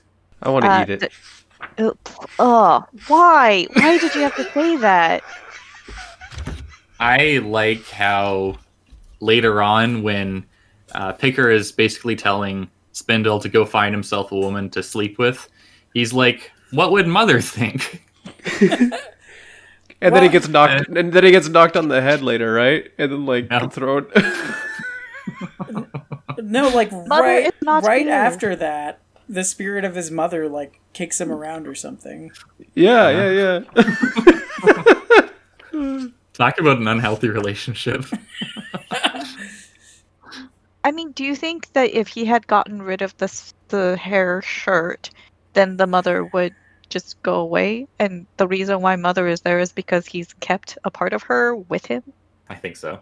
Well, isn't part of... But she's not always able to, like, kick him around, is she? Isn't part of it, like, that the spirits are all, like, kind of active at the moment when that happens? Those are the Barghest spirits. So I think that she's always with him, and that she kicks him in the line when he starts thinking about things that she would not approve of. Yes. Oh my god, that's terrible. Spindle is one step removed from Norman Bates. Yeah, I was just thinking that. Well, It's now I have a much Datoran. darker read on this character. Datoran and Hedge. Oh man. Poor Hedge. Edge. I like all the jokes about Torin. Like, she's like worse than the bull. There's a bull following them because he's attracted to one of them. My only Such a great chapter. my first note for this chapter is just the bridge burners are all crazy. What? They're all Bridge what? burners are all crazy. Yes. Every single one of them. They're so I mean, nuts. wouldn't you? Like, you've lived through so freaking much. You've been outlawed, and now you're, like, allies with your enemies, and you're marching towards this city somewhere, knowing that the Panyan Seer and all those weird things are coming and probably gonna die. Like, Oh, I didn't say I blamed them. I just said they're all crazy, and it's fun. It's a lot of fun. This is like the perfect chapter. It's got lots of funny stuff. It's got a cool fight scene. It's got a near-death experience. It's got magic. It's got Perrin being angsty. It's got everything. I love this chapter. And the description of the Barghest Spirit Warren is so cool. Yeah, and when Quickbin gets pulled in, it's metal. Oh my god. Such beautiful writing. And then they build a bridge of souls for Mallet to use. And the description of the war in itself is just so cool, and how it's like related, like swampy, and related to like the canoes that they found. And then, like, right at the end of the description, you get the salt smell, which, like, kind of doesn't gel with the rest of it. So pretty. And how it relates to the problems of the Barghest, and how like they're only like listening to the younger spirits because they tell them what they want to hear, and the older spirits don't really have a lot of power. I love this. Such a great chapter. And Perrin calls in Mallet because he thought something was going to go wrong, and then something did go wrong. Mm-hmm. And Twist is cool. I like Twist. So this is awesome. Did you catch Panda Yasta that Twist was the Moranth that Whiskey Jack was talking about with the other Moranth from Gardens of the Moon? I did not catch that. I did. I mean, it helps when you listen to, like, multiple podcasts about Gardens of the Moon and, like, follow along, read-alongs to Gardens of the Moon. Just, you know, it stays fresh. The scene that I got most emotional over in this chapter is the whole Mallet, Trot, Mulch stuff. So I like to spend a little bit of time on that one. There's a lot of emotions in that scene. Like, first, there's Erikson starts building tension and suspense with Trot's possibly dying. We get some relief with Mulch helping out, but there's still suspense because Mulch's work is not enough. And we get more relief when Mallet arrives, but then Erikson hits you in the gut with the whole Poison Warren thing, and Mallet knowing that he will die if he saves Trot. And Perrin knows this, but still commands Mallet to do it. Mallet is willing to exchange his life for Trot's because it would be for the greater good of the bridge burners. And we go through the pain with Mallet, with that Bridge of Souls, which just reading that part of like Mallet feeling the pain, being torn apart was so visceral. Like, because you were already like in the emotions that Erikson was building. But then we get relief from the Barghest spirits helping Mallet, but there was a cost. So it's a bittersweet relief. And then Trot survives and he knows that there was a heavy cost. And then he just asks who paid. And those two words was like, because it got me so hard. Mm-hmm. And it was just such great, like, pulling and slacking of emotions that culminated in those two words. Especially the last part. Like, you can really see it, you know? Mm-hmm. Erikson is very good at writing those kinds of things. Yeah. That, like, there are lots of beautiful long quotes that he writes, but then he's also very poignant when he needs to be with those 2 words, with just a few words. Yeah. So the decision for Mallet to sacrifice himself, rough, but also kind of a no-brainer because all the assumption they've been going under is that if Trotz doesn't survive, all the bridge burners, including Mallet, die. So it's like he dies anyway. Yeah. But it's more of like there's a difference between dying in battle and then dying because you're sacrificing yourself and like you're going through that alone. Right. Yeah, no, totally. I really like the part where Aimless was talking to Perrin, and he's like, yeah, the other guys are talking about, like, maybe put a knife in your back. And he's like, man, maybe I should just kill the messenger. He's like, hey, the last captain that put a knife on me, I snapped his neck or something like that. And then later on, Aimless and Mulch, right? Aimless and Mulch Dog, they're like, well, maybe this Perrin guy's not too bad. Yeah. Perrin is really the perfect captain for the bridge burners. Part that I appreciate about Perrin is that we do get to see his internal struggle about being the commander, and he doesn't really want to be their commander, and he feels all that pressure, like after having commanded Mallet to sacrifice his life to go save Trotz, right? He was struggling, like, gods forgive me, I order that healer to kill himself. If this is the true face of command, then it is a skull's grin. I want none of it. No more. Perrin, you cannot steel yourself to this life, to these choices. Who are you to balance lives, to gauge worth, to measure flesh by the pound? No, this is a nightmare. I'm done with it. I don't think he's necessarily cut out to be a commander like Dujek, like Whiskey Jack, like Coltane. I do think that what is cool is we're seeing a leader who is struggling, because before we just see these leaders who are kind of infallible. Like Coltane, yes, he died at the end, but he had so many successes, and then he had this heroic, very glorious ending.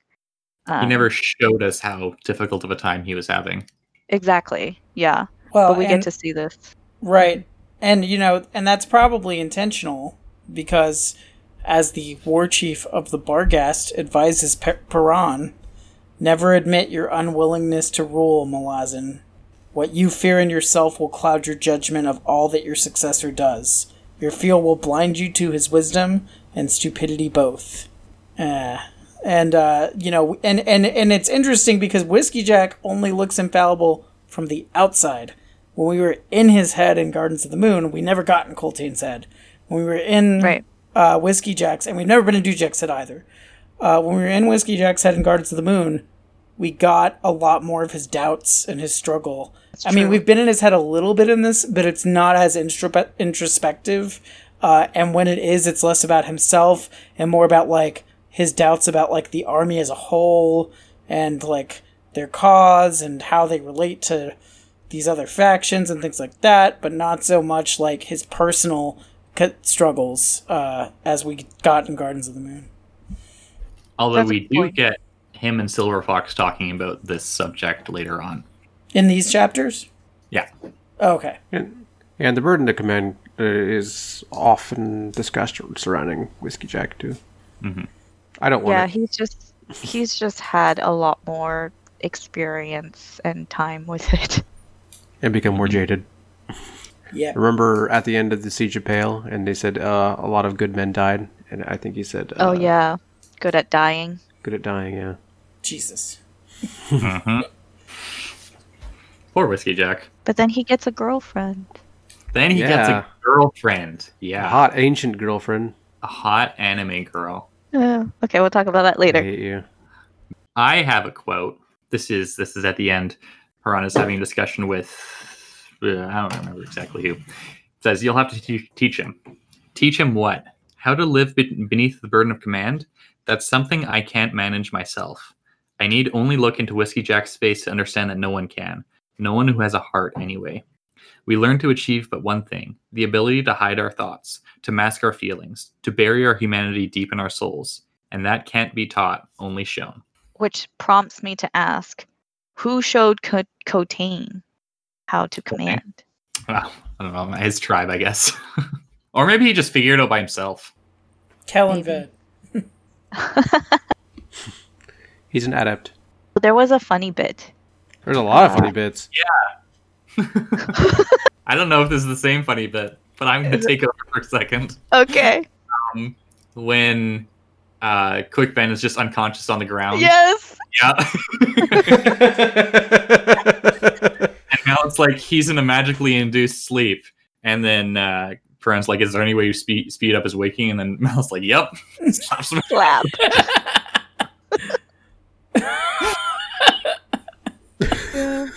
This is just so excellent. Oh, wait. You forgot to mention his words when he woke up. He wakes up, he says, "You all owe me." And somebody said, the man's always saying that. Gods, what an ego. Actually, he really does have an ego because when he was in the Barghast Warren talking to Talamandus about like needing to save Trots or whatever or something. Anyway, he goes like, well, why don't we figure out a way to achieve that? Right? Like to help the healer. Just like Well, technically speaking, he has 14 egos. wait, 14? I thought he only had 12. I don't know how many it is. Okay. I think it's 12, but close enough. Are we ready for questions? Sure. Okay. Then, well, it's more questions and speculation. So we get a bit more about Artanthos, and in chapter 3, the epigraph, he also wrote the epigraph, and it was a confession. And it was noted that he showed up right after Dujek was outlawed. And this reminds me of what Yasna, you said last episode, that you think Tayshrin is Artanthos. Yeah. And I'm inclined to agree with you. I said I think, but I'm like doubling down and I'm just saying it's Tayshrin. It's Tayshrin. Excellent. Because before you hedged your bet. Well, yeah, but Very- not because a cash money because I didn't think about it when I read it, and then when you were guys like, "Who was it?" I like was like, "Oh, it's Tayshrin" at that exact moment. So I've since gone back and read every mention of Artanthos in the chapters from both episodes, and I was like, "Yeah, this is freaking Tayshrin. There's no way this is not Tayshrin. If it's not, then Erickson is tricking me on purpose." He's always tricking us on purpose. But I don't think so this time. Fooled me once, shame on you. Fooled me twice, you can't be fooled again. Yeah. Can't be Well. fooled again. Okay, what else do I got? Oh yeah. Okay. It's so messed up that the 8 mages who were defying Calor, like doing their ritual thing to call down that being from another realm, which became the cripple god. And I don't really know what they thought would happen, but it definitely didn't go as planned. And instead of the being coming down and like doing their bidding, the being came down all broken and fallen. But it explains why Calor has such hatred for mages and wants all magic and sorcery to be destroyed. Yeah. Also, not being a mage himself, I'm sure he wants to fight on even ground. Good point. Yeah, mages, who needs them? Oh, except for those ones who could use Denul. Yeah, heal people. Yeah, but Calor wants to just use alchemy instead of magic. He has very cool candles. Yeah. He does have cool candles. I want those candles. It's a good thing he found them, too. Otherwise, his life would be miserable. His life is miserable. Well, More it would be more miserable. Does Calor just like carry his throne with him wherever?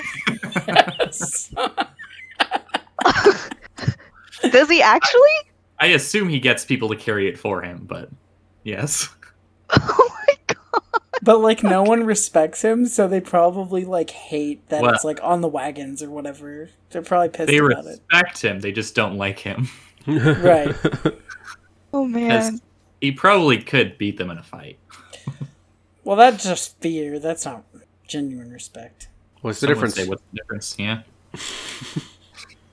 Respect for his abilities, at least. Sure. I have a more serious question. The tattoos on the Barghasts, is that magically etched on their skin, or like do they know? They do it the old-fashioned way.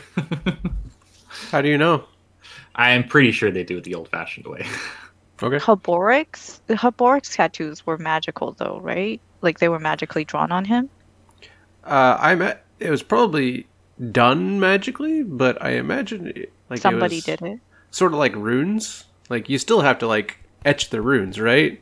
But like you could make runes like magical. Okay, the reason why I ask is because on Trot's, his tattoos basically like trace his lineage Mhm. all the way back to the founding. So I was wondering if like that was just you're just born with it, or I think it was their tribe's way of passing down their memories. okay, got it.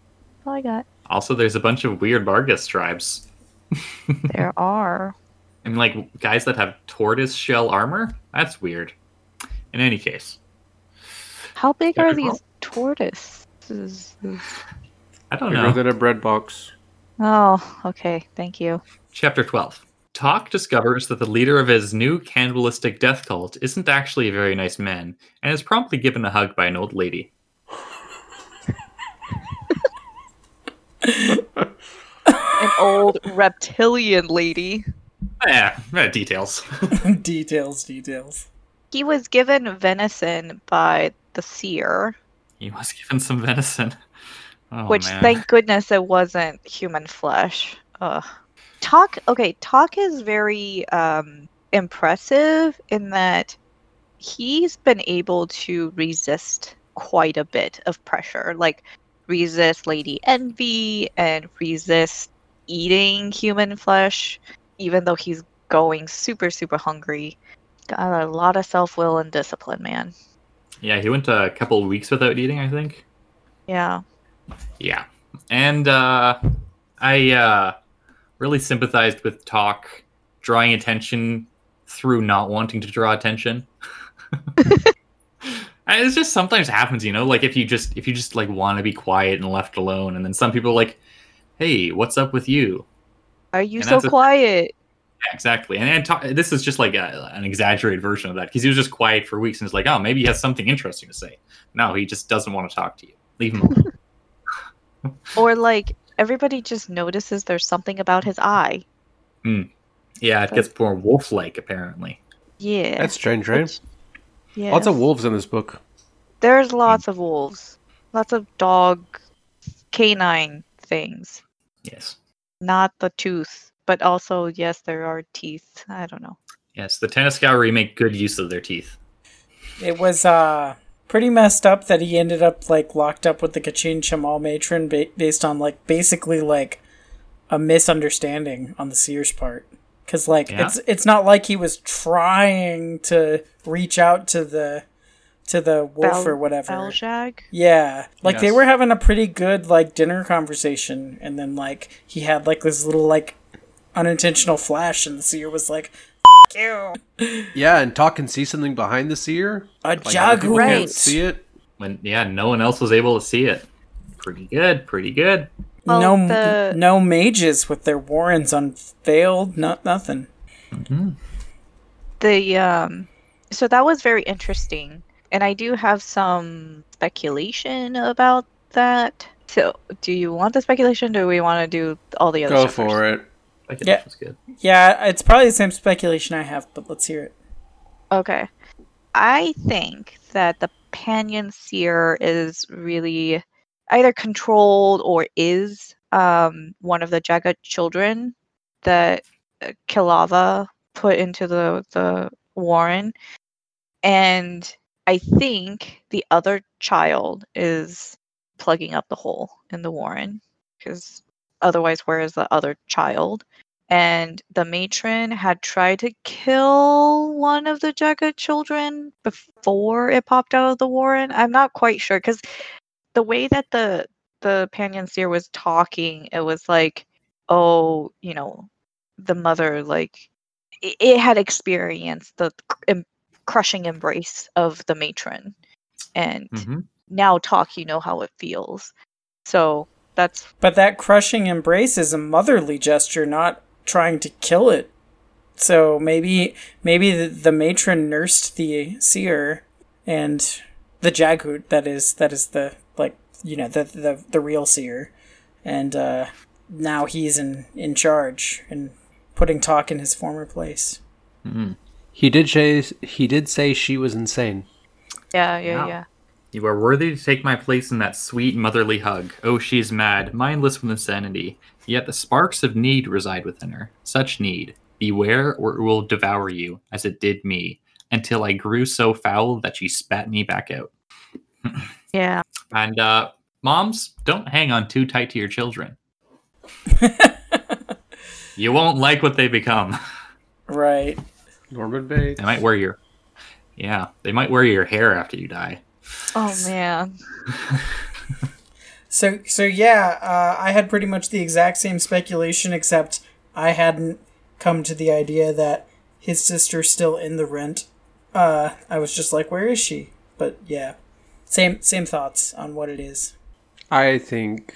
Never mind. Can you think? Oh, Yet to be seen. Also, we get a room that's filled with just a bunch of human skins. Oh. Yummy. Okay, I cringe so much in this chapter. Like Mm. the Tenaskari, I mean, I know that cannibals existed and they probably still exist right now, which but also like they are a bit more than just cannibals. It's not just like to eat to sustain themselves. There's I don't know if fetish is the right word, but there's like... There's a religious fervor behind it. Yes. Mm-hmm. I think maybe Erickson is saying something about religion in this section. Maybe. Who knows? It's really no way to tell, you know. Death cults equal bad. I mean, I agree with that, yes. Yeah, that's my takeaway. Yeah. I do not think Erickson is anti-religion, for what it's worth. right. I don't I don't think he's he's... necessarily anti-religion, but I think he has criticisms of the way religion is used sometimes.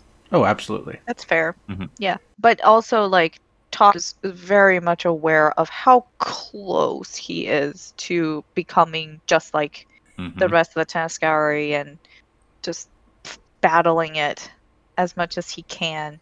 But at the same time, he's not going to be the same person coming out of this experience.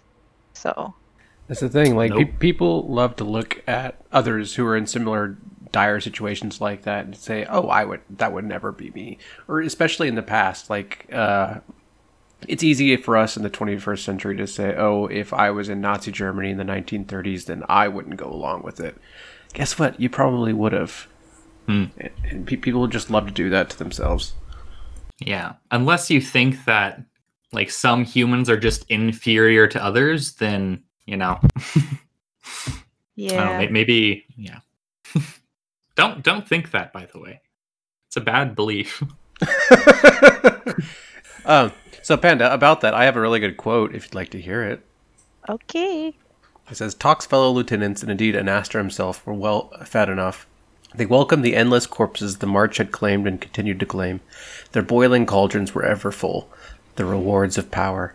The metaphor made real. I can see my old cynical teachers nodding at that. Here, among the Tenaskari, there is no obfuscating the brutal truth. Our rulers devour us. They always have. How could I ever have believed otherwise? I was a soldier once. I was the violent assertion of someone else's will. Yep. I can see I Yasa noted that. smiling. Because that was the longer version of my quote. That was a longer I version. also had that one. Dang. Oh, I had the whole damn thing. But I won't put you guys through that. I'm concise. Erickson seems to be making a political statement here. Really? You think so? Who knows? I think he's just making a statement. Just a statement. I think they're Yeah. random words. I think he's an anarchist at heart.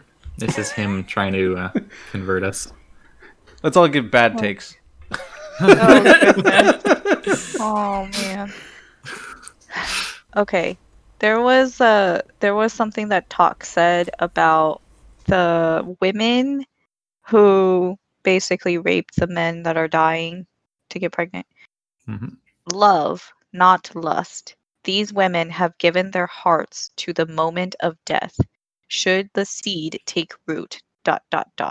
And I'm just curious what you guys think he's trying to say here. I think it's again about religious fervor and how easy it is to deceive people into, just buying into this system. Okay. I think he's also concerned about the metaphysical nature of these children, being death aspected and all. I mean, Anaster is a really creepy guy. Really creepy. Yeah, he is. He's like 14. But something apparently like he's that. also very beautiful. Yeah. But he won't let anybody touch him except his mom. His mom, yeah. Mm-hmm. Yes, what is going on with this mother relationship thing? Yeah. It's a theme, Everyone, theme. everyone has mommy issues. Yeah, mommy issues is definitely a theme here. They're Matron. the new daddy issues. We got the matron, we've got the Vibe and Silver Fox, Spindle, and Aster. Yeah, think about it. Wow. Wow. Something that's just random. So Talk is going up to meet the Panyan Seer. 42 steps brought him to the next level.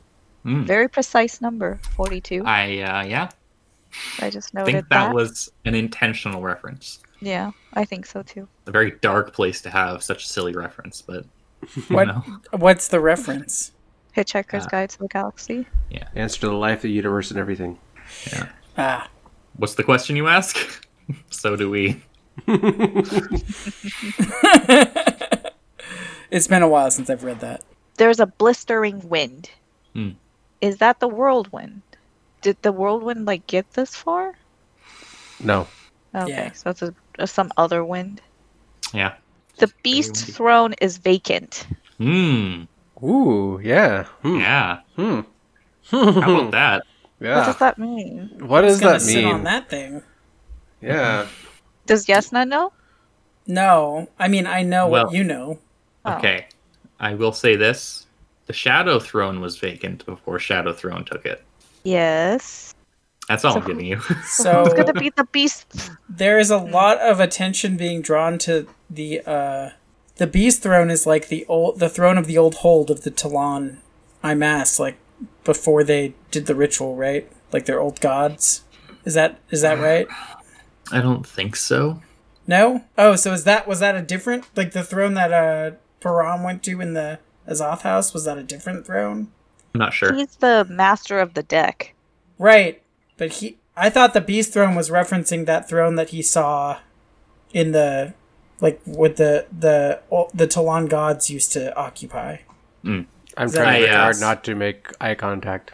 I'm not sure. I could very well be wrong. Well, I was going to say until you threw it, and I'm not sure, monkey wrench into what I was going to say. I was going to say it seems like they're drawing a lot of attention to the fact that the old Talon hold has this empty throne as the second gathering is coming up. But if the beast throne is like a different thing altogether, then I don't know. I am sure, but I'm not saying anything. Okay. Do you think it would be Ralik? Yesna? No. Like Ralik Why? Nam? Yeah, no. 'Cause It doesn't seem to He fit went him. into the Azath house, Hmm. and last time a throne was occupied, it was because somebody went into the Azath house, and okay. I'm still thinking Ralik might ascend at some point, and that the Odotaral dust thing will be the origin of that. But I don't think the Beast Throne sounds like it matches with his personality, whereas I feel like Shadow Throne pretty well matches Kellenved's personality. What if it's Talk? I don't know. I'd believe Okay. that before I'd believe it would be Ralik. Okay, I'm leaning towards Talk. I think it's gonna be the crippled god. You're full of crap. Or are we all giving wrong answers? The House of Chains is just a feint. He wants to slide on to the beast throne while everyone else is distracted. Well, we're talking about beasts, right? So it's got to be an animal. How about Sam the Eagle? Sam the Eagle. It's Crone. Oh, Crone, that's a good one. Okay, I don't know. I think Talk is probably my best guess right now. Okay, Chapter 13? Chapter 13. Chapter 13. Whiskey Jack comforts the Mybe, bears witness to Dujek bullying Krupp, and talks with a teenager about responsibility. The Tregal Trade Guild goes the extra mile. Calor contemplates another job. Whiskey Jack gets it on with an older woman. The Mybe has another dream, this one featuring a dragon. Wonderful. Well, thank you. We saw a mention of an undead dragon. Yeah. Yes. We saw another Yep. undead dragon some other place. This undead dragon was pretty big. Ooh. Are they the same undead dragon? So, is it the same undead dragon? I think yes. Yeah, me too. This dragon's going somewhere. Well, the dragon we saw in Deadhouse Gates was like fleeing something. I think, maybe. No, when it was taking the Salanda through all the warrens. Okay, never mind. Never mind. I like how the Mybe is being bitter, and then Whiskey Jack says something nice to her, and she's like, "No, I'm gonna stay bitter." And then she's like, "Oh, damn it, I can't." That Whiskey Jack, he's too good. He is too good. Yeah, I really liked their discussion about what lies beyond Hood's gates. She seems to have a rather pessimistic view. Yeah, that was sad. And we also get a different view from, I think, Lady Envy, who's just like, maybe Hood does nothing with your soul, and you just live in purgatory forever. She knows Hood too. Yeah. Oof. Yeah, she does, doesn't she? Yeah, she mentioned that chapter earlier. Okay, last episode I thought that maybe Krull and Hood were the same character or same thing, but I don't think so anymore. So, yeah, I still don't know what to think of Hood. I like the two nameless Marines that Whiskey Jack talks with. That was a nice scene. And Corlat's like, man, you do it so seamlessly. You're just human, and they love you for it. Yeah, the way that Yeah. he connects with them on a personal level. Yeah. I liked how Erickson pulled out the old they grew up with 7 brothers trope. And it's like the brothers ran away. Yeah. Just a nice little lampshade. Well done, Erickson. Also, apparently Whiskey Jack has a sister? Oh, yeah. Mm-hmm. Okay. She I set don't- off to marry a king. Yeah. I don't know if that's like a throwaway. No, he doesn't do throwaway, so. Oh, there are lots of throwaways. Don't worry about it. Oh. Okay, never mind. Just kidding. This will probably never come up again. Whenever Ashamon says that, I don't believe you. Right. I'm trustworthy. The Trigala? Trigala? Trigala? Trigala? I said I've- Tregal. Okay. I've been saying Okay. Trigala. The Tregal Guild. The Tregal Guild is cool. But they are also so cool. Yeah. But also, poor them. yes, poor them. Yeah. Okay, It's, so it's very dangerous to work for them. well, They're not workers, they're shareholders. That's true. the horrific ordeal that they went through, and yet the merchant lady, she was like, well, they weren't actually attacking us, they just were trying to get a ride out of wherever they were, right? Yeah, the and it's demons. like, wow, you know, like it would be very easy to like hate them, but yet she's also being sympathetic to the demons. And then the other like shareholders were like kind of, I don't know if they were cracking jokes or just really being deadpan serious. Like, oh, yeah, we try to give them contracts and like make them shareholders. I think it was serious. I Yeah. think it was an honest offer. Demons Yep. didn't sign a waiver. Oh my god. I like when they arrived and like the demon's hand is just like clasped around Oh, like yeah. the chest and they had to like cut it off or Yeah, something. and like it's just held on to the wheel or something, and they're like, well, it's gonna be a lumpy ride for a while. How long is it gonna take to get that off? I do appreciate their role in this story. Silver Fox does a bit of one-upmanship on Whiskey Jack. She's like, there is a difference. Now that I think on it. For you, 10,000 souls. For me, 100,000. And isn't it just the most annoying when someone's like, oh yeah, I have a story like yours, but better. Oh yeah, you had a bad time sleeping? I haven't slept the entire month. I hate that stuff. Right? I do it sometimes too, but I swear it's good intentioned. Well intentioned. Okay, going back to the Maib.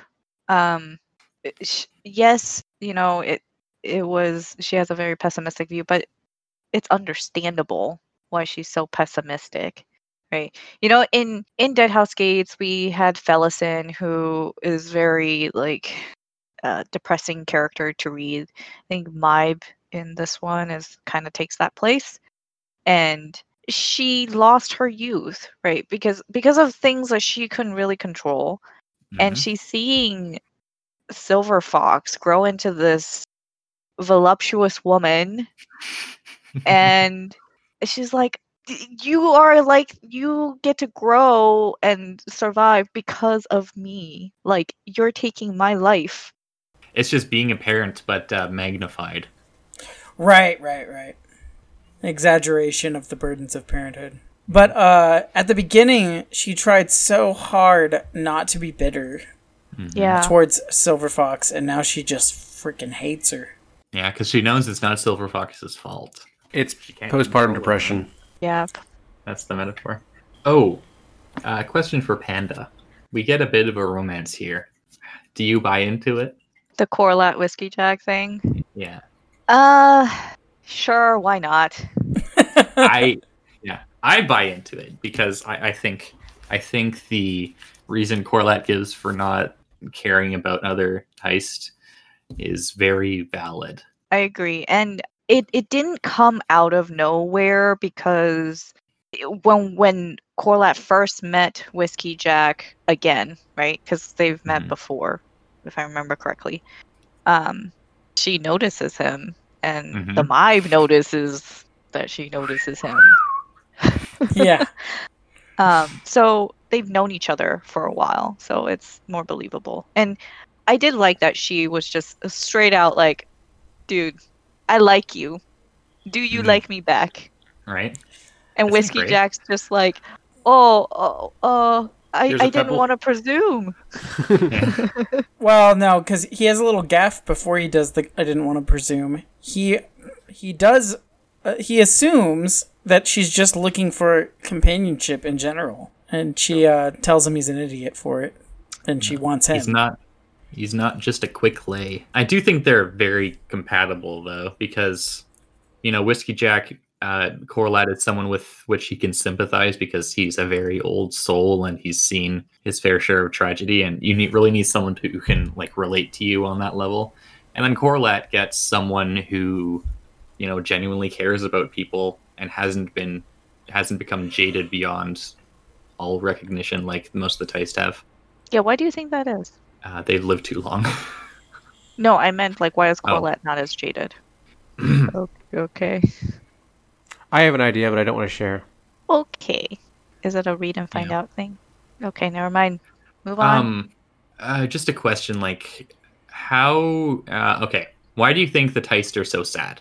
Because they've just lived a really long time without much purpose. Okay. And because they miss their mother. Yes, They they got were mommy cast issues. out by Mother Dark. Or left, depending on who's telling the story.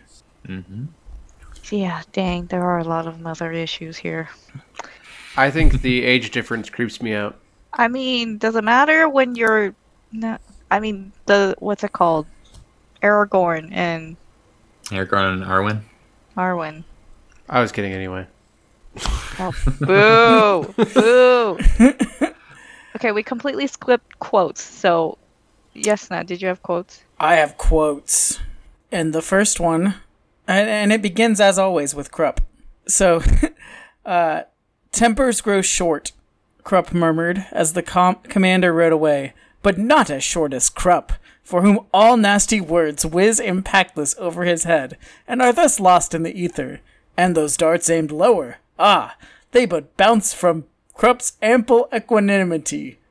Fat, you mean, Dujek said, wiping dust from his brow, then leaning over to spit onto the ground. Ahem! Krupp, equably cushioned, blithely smiles at the high-fist jibe. It is the forthright bluntness of soldiers that one must bathe in whilst on the march leagues from civilization. Antidote to the snipes of gutter rats, a refreshing balm to droll sardonic nobles. Why prick with a needle when one can use a hammer, eh? Krupp breathes deep, but not so deep as to cough from the dust-laden stench of nature. Such simple converse. The intellect must need shift with alacrity from the intricate and delicate steps of the court dance to the tribal thumping of boots in grunting cadence. I love him so much. He's so great.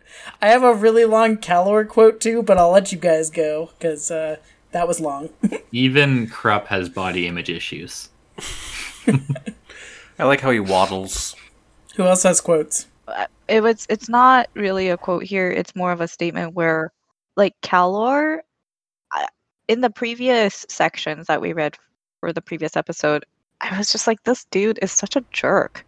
But in these sections, getting to see a bit more of his side of things, like, to be Calor and lived for thousands of years and seen so much, right? He's in the midst of humans who are just like wasting breath, jibber jabbering about things they don't know, and he's just like, it's time to act. Stop talking. And the quote here is, "Ashes and dust, the children who now surround me with their gibbering worries are blind to the hunter in their midst. Blind." I mean, I think he's talking about Nightchill here, but at the same time, it's more of like, how infuriating and frustrating would it be if you're just like this hundreds of thousands of years old or however old Calor is being, and you just have like these young mortals next to you and just like talking about can you imagine if like an alien who knows so much more about the world and the meaning of life and universe and everything and listens to this podcast of these like four humans just jibber jabbering about things that they may or may not know about? Anyway, That's my It's very life. much a "get off my lawn, you young punks" kind of guy. So, on that note, here's some of Calor's internal monologue. They could not comprehend, nor did they ever, that I would yield nothing. Rather than surrender all I had fashioned, I destroyed it. That is the privilege of the Creator, to give, than to take away. I shall never forget the world's death cry, for it was the voice of my triumph. And one of you remains, pursuing me once more. Oh, I know it is you, Cruel. But instead of me, you have found another enemy, and he is killing you. Slowly, deliciously. You have returned to this realm only to die, as I said you would. And did you know? Your sister has succumbed to my ancient curse as well. So little left of her. Will she ever recover? Not if I can help it. dun, dun, dun. Dude's hardcore. He is hardcore. He is hardcore. He's metal as hell. But then there's another Calor bit. Like, they were talking about Getho and was talking to Calor about like the Warrens being poisoned, and Calor's like, they're not being poisoned, they're being altered.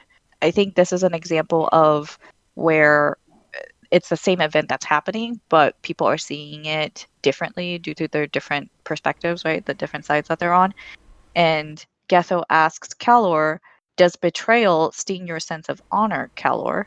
And Calor responds, if you call it a sudden reversal of strategy, the sting fades. Yeah, that's a good one too. That was a good line. Yeah. He's pragmatic, I guess. And ruthless. The So, most pragmatic. this is the chapter that fueled the prediction that I made on YouTube that I am now going to double down on, because I originally predicted that Shaik will join the House of Chains in the next book. Now I predict she will be the queen of the House of Chains, assuming that we get a High House of Chains. Shaik and Calor sitting in a tree. Well, I didn't assume that it came with matrimony between the king and queen. I thought it was more like a power structure, but whatever. Dude. Yeah, it does. Yeah. They have to get Or rated married. like that. Oh, gross. Nah, I don't know about this queen part then. The later half of book 4 is actually just a big wedding. Oh man. Oh, I did have a question for Yesna. Okay. This is the Rivi spirits talking to Maib, and it's about your favorite character. Small, round man hides obsidian edge beneath his surfeit of flesh. Do you have any thoughts about this? Small round man hides obsidian edges beneath his what? Surfeit of flesh. Obsidian edges. I read it as them saying he's probably the sharpest knife in the drawer. Ah, okay. I mean, we've been thinking, and there has been evidence that there is more to Krupp than he has shown, but we don't really know. What if he's Hood? Could he be Hood? I don't think so. But Obsidian, I think was brought up before. Should we have a segment at the end of every episode where Panda guesses a different person might be Hood? Hey, I think so. she got it right this time. Who's Hood?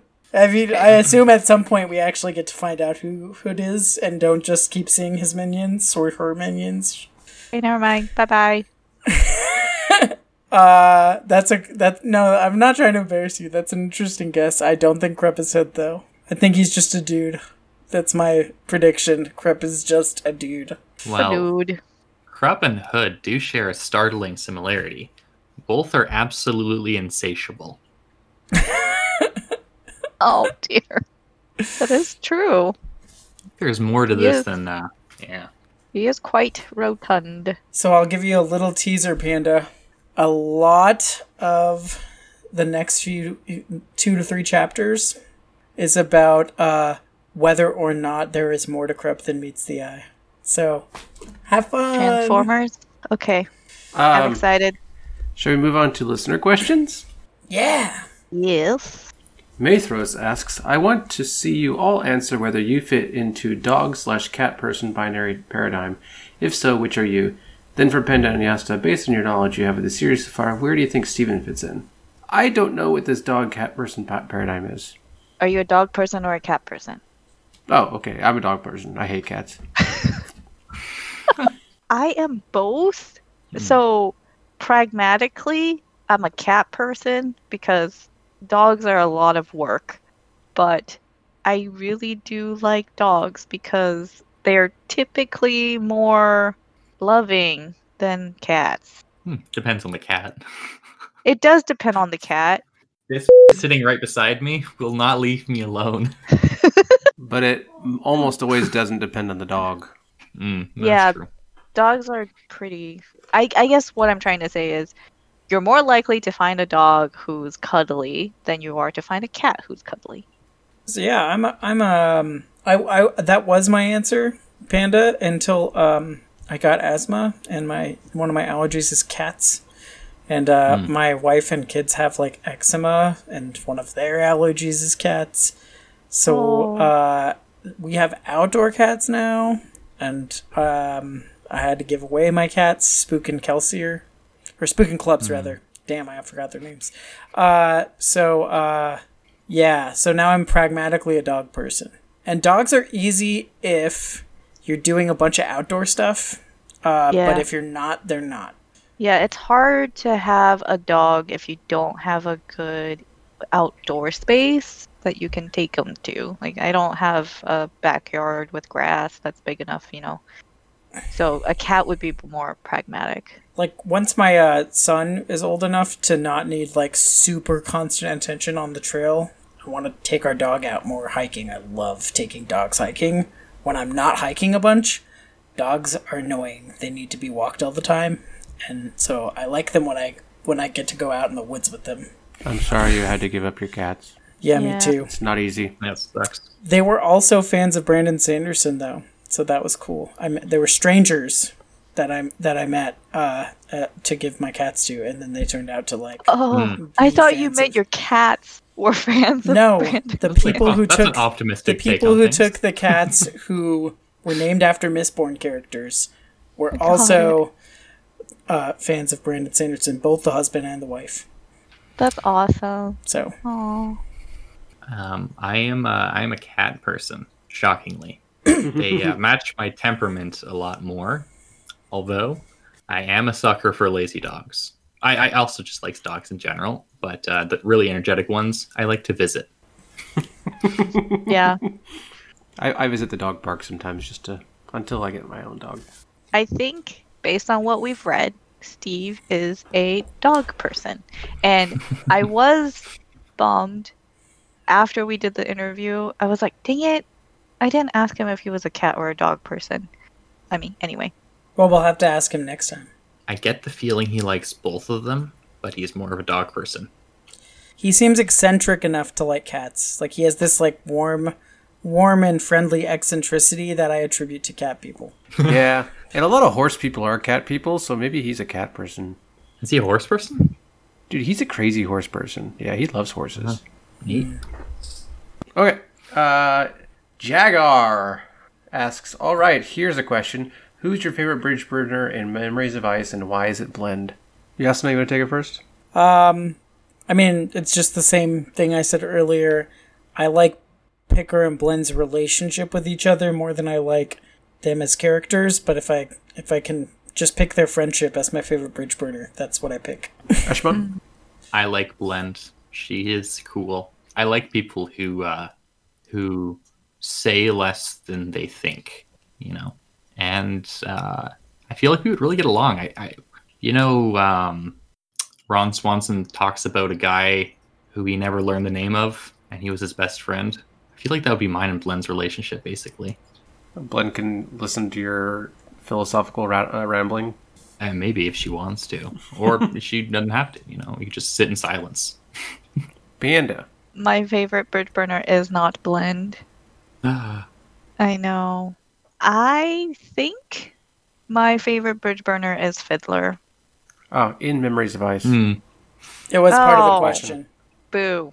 Wait, Fiddler was mentioned though. He was mentioned in the backstory. Oh my You're He's god. not trying in to it, though. cheat. Okay, fine. I mean, is Whiskey Jack like cop-out answer? He's not in the first. bridge burners anymore. He's a commander Wow. of the army. My I would god. still call him a bridge burner, but Well, do you consider Talk a bridge burner?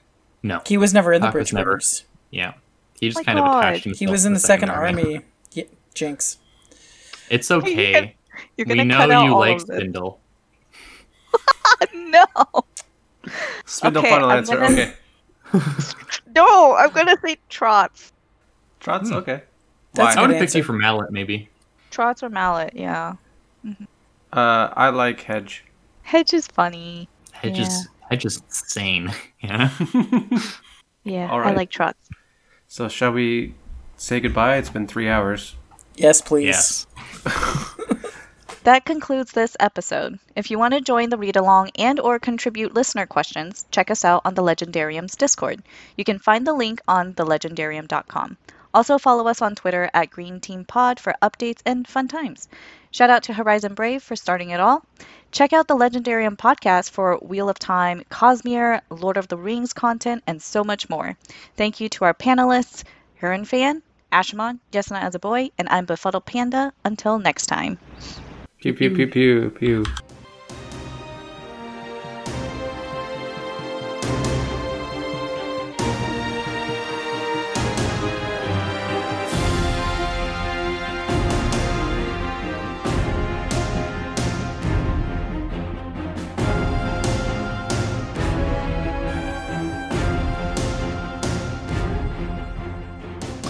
Yeah. Unless you think that like some humans are just inferior to others, then I don't know, Yeah. maybe yeah. Don't think that, by the way. It's a bad belief. Is it though? Oh, sorry. Oh. Well, Kieran gets really deep into race theory. Oh, no. Are ethnostates a bad thing? Find out now. so, I'm gonna cut out all the laughter. It just sounds like it's dead serious. I like it. Karen, I really want to punch your face right now. Heated? I like. I pronounce it Hatan, but Hatan. Hot. That's probably right. I don't think it's Hotten. Hotten. Hatan. Oh gosh.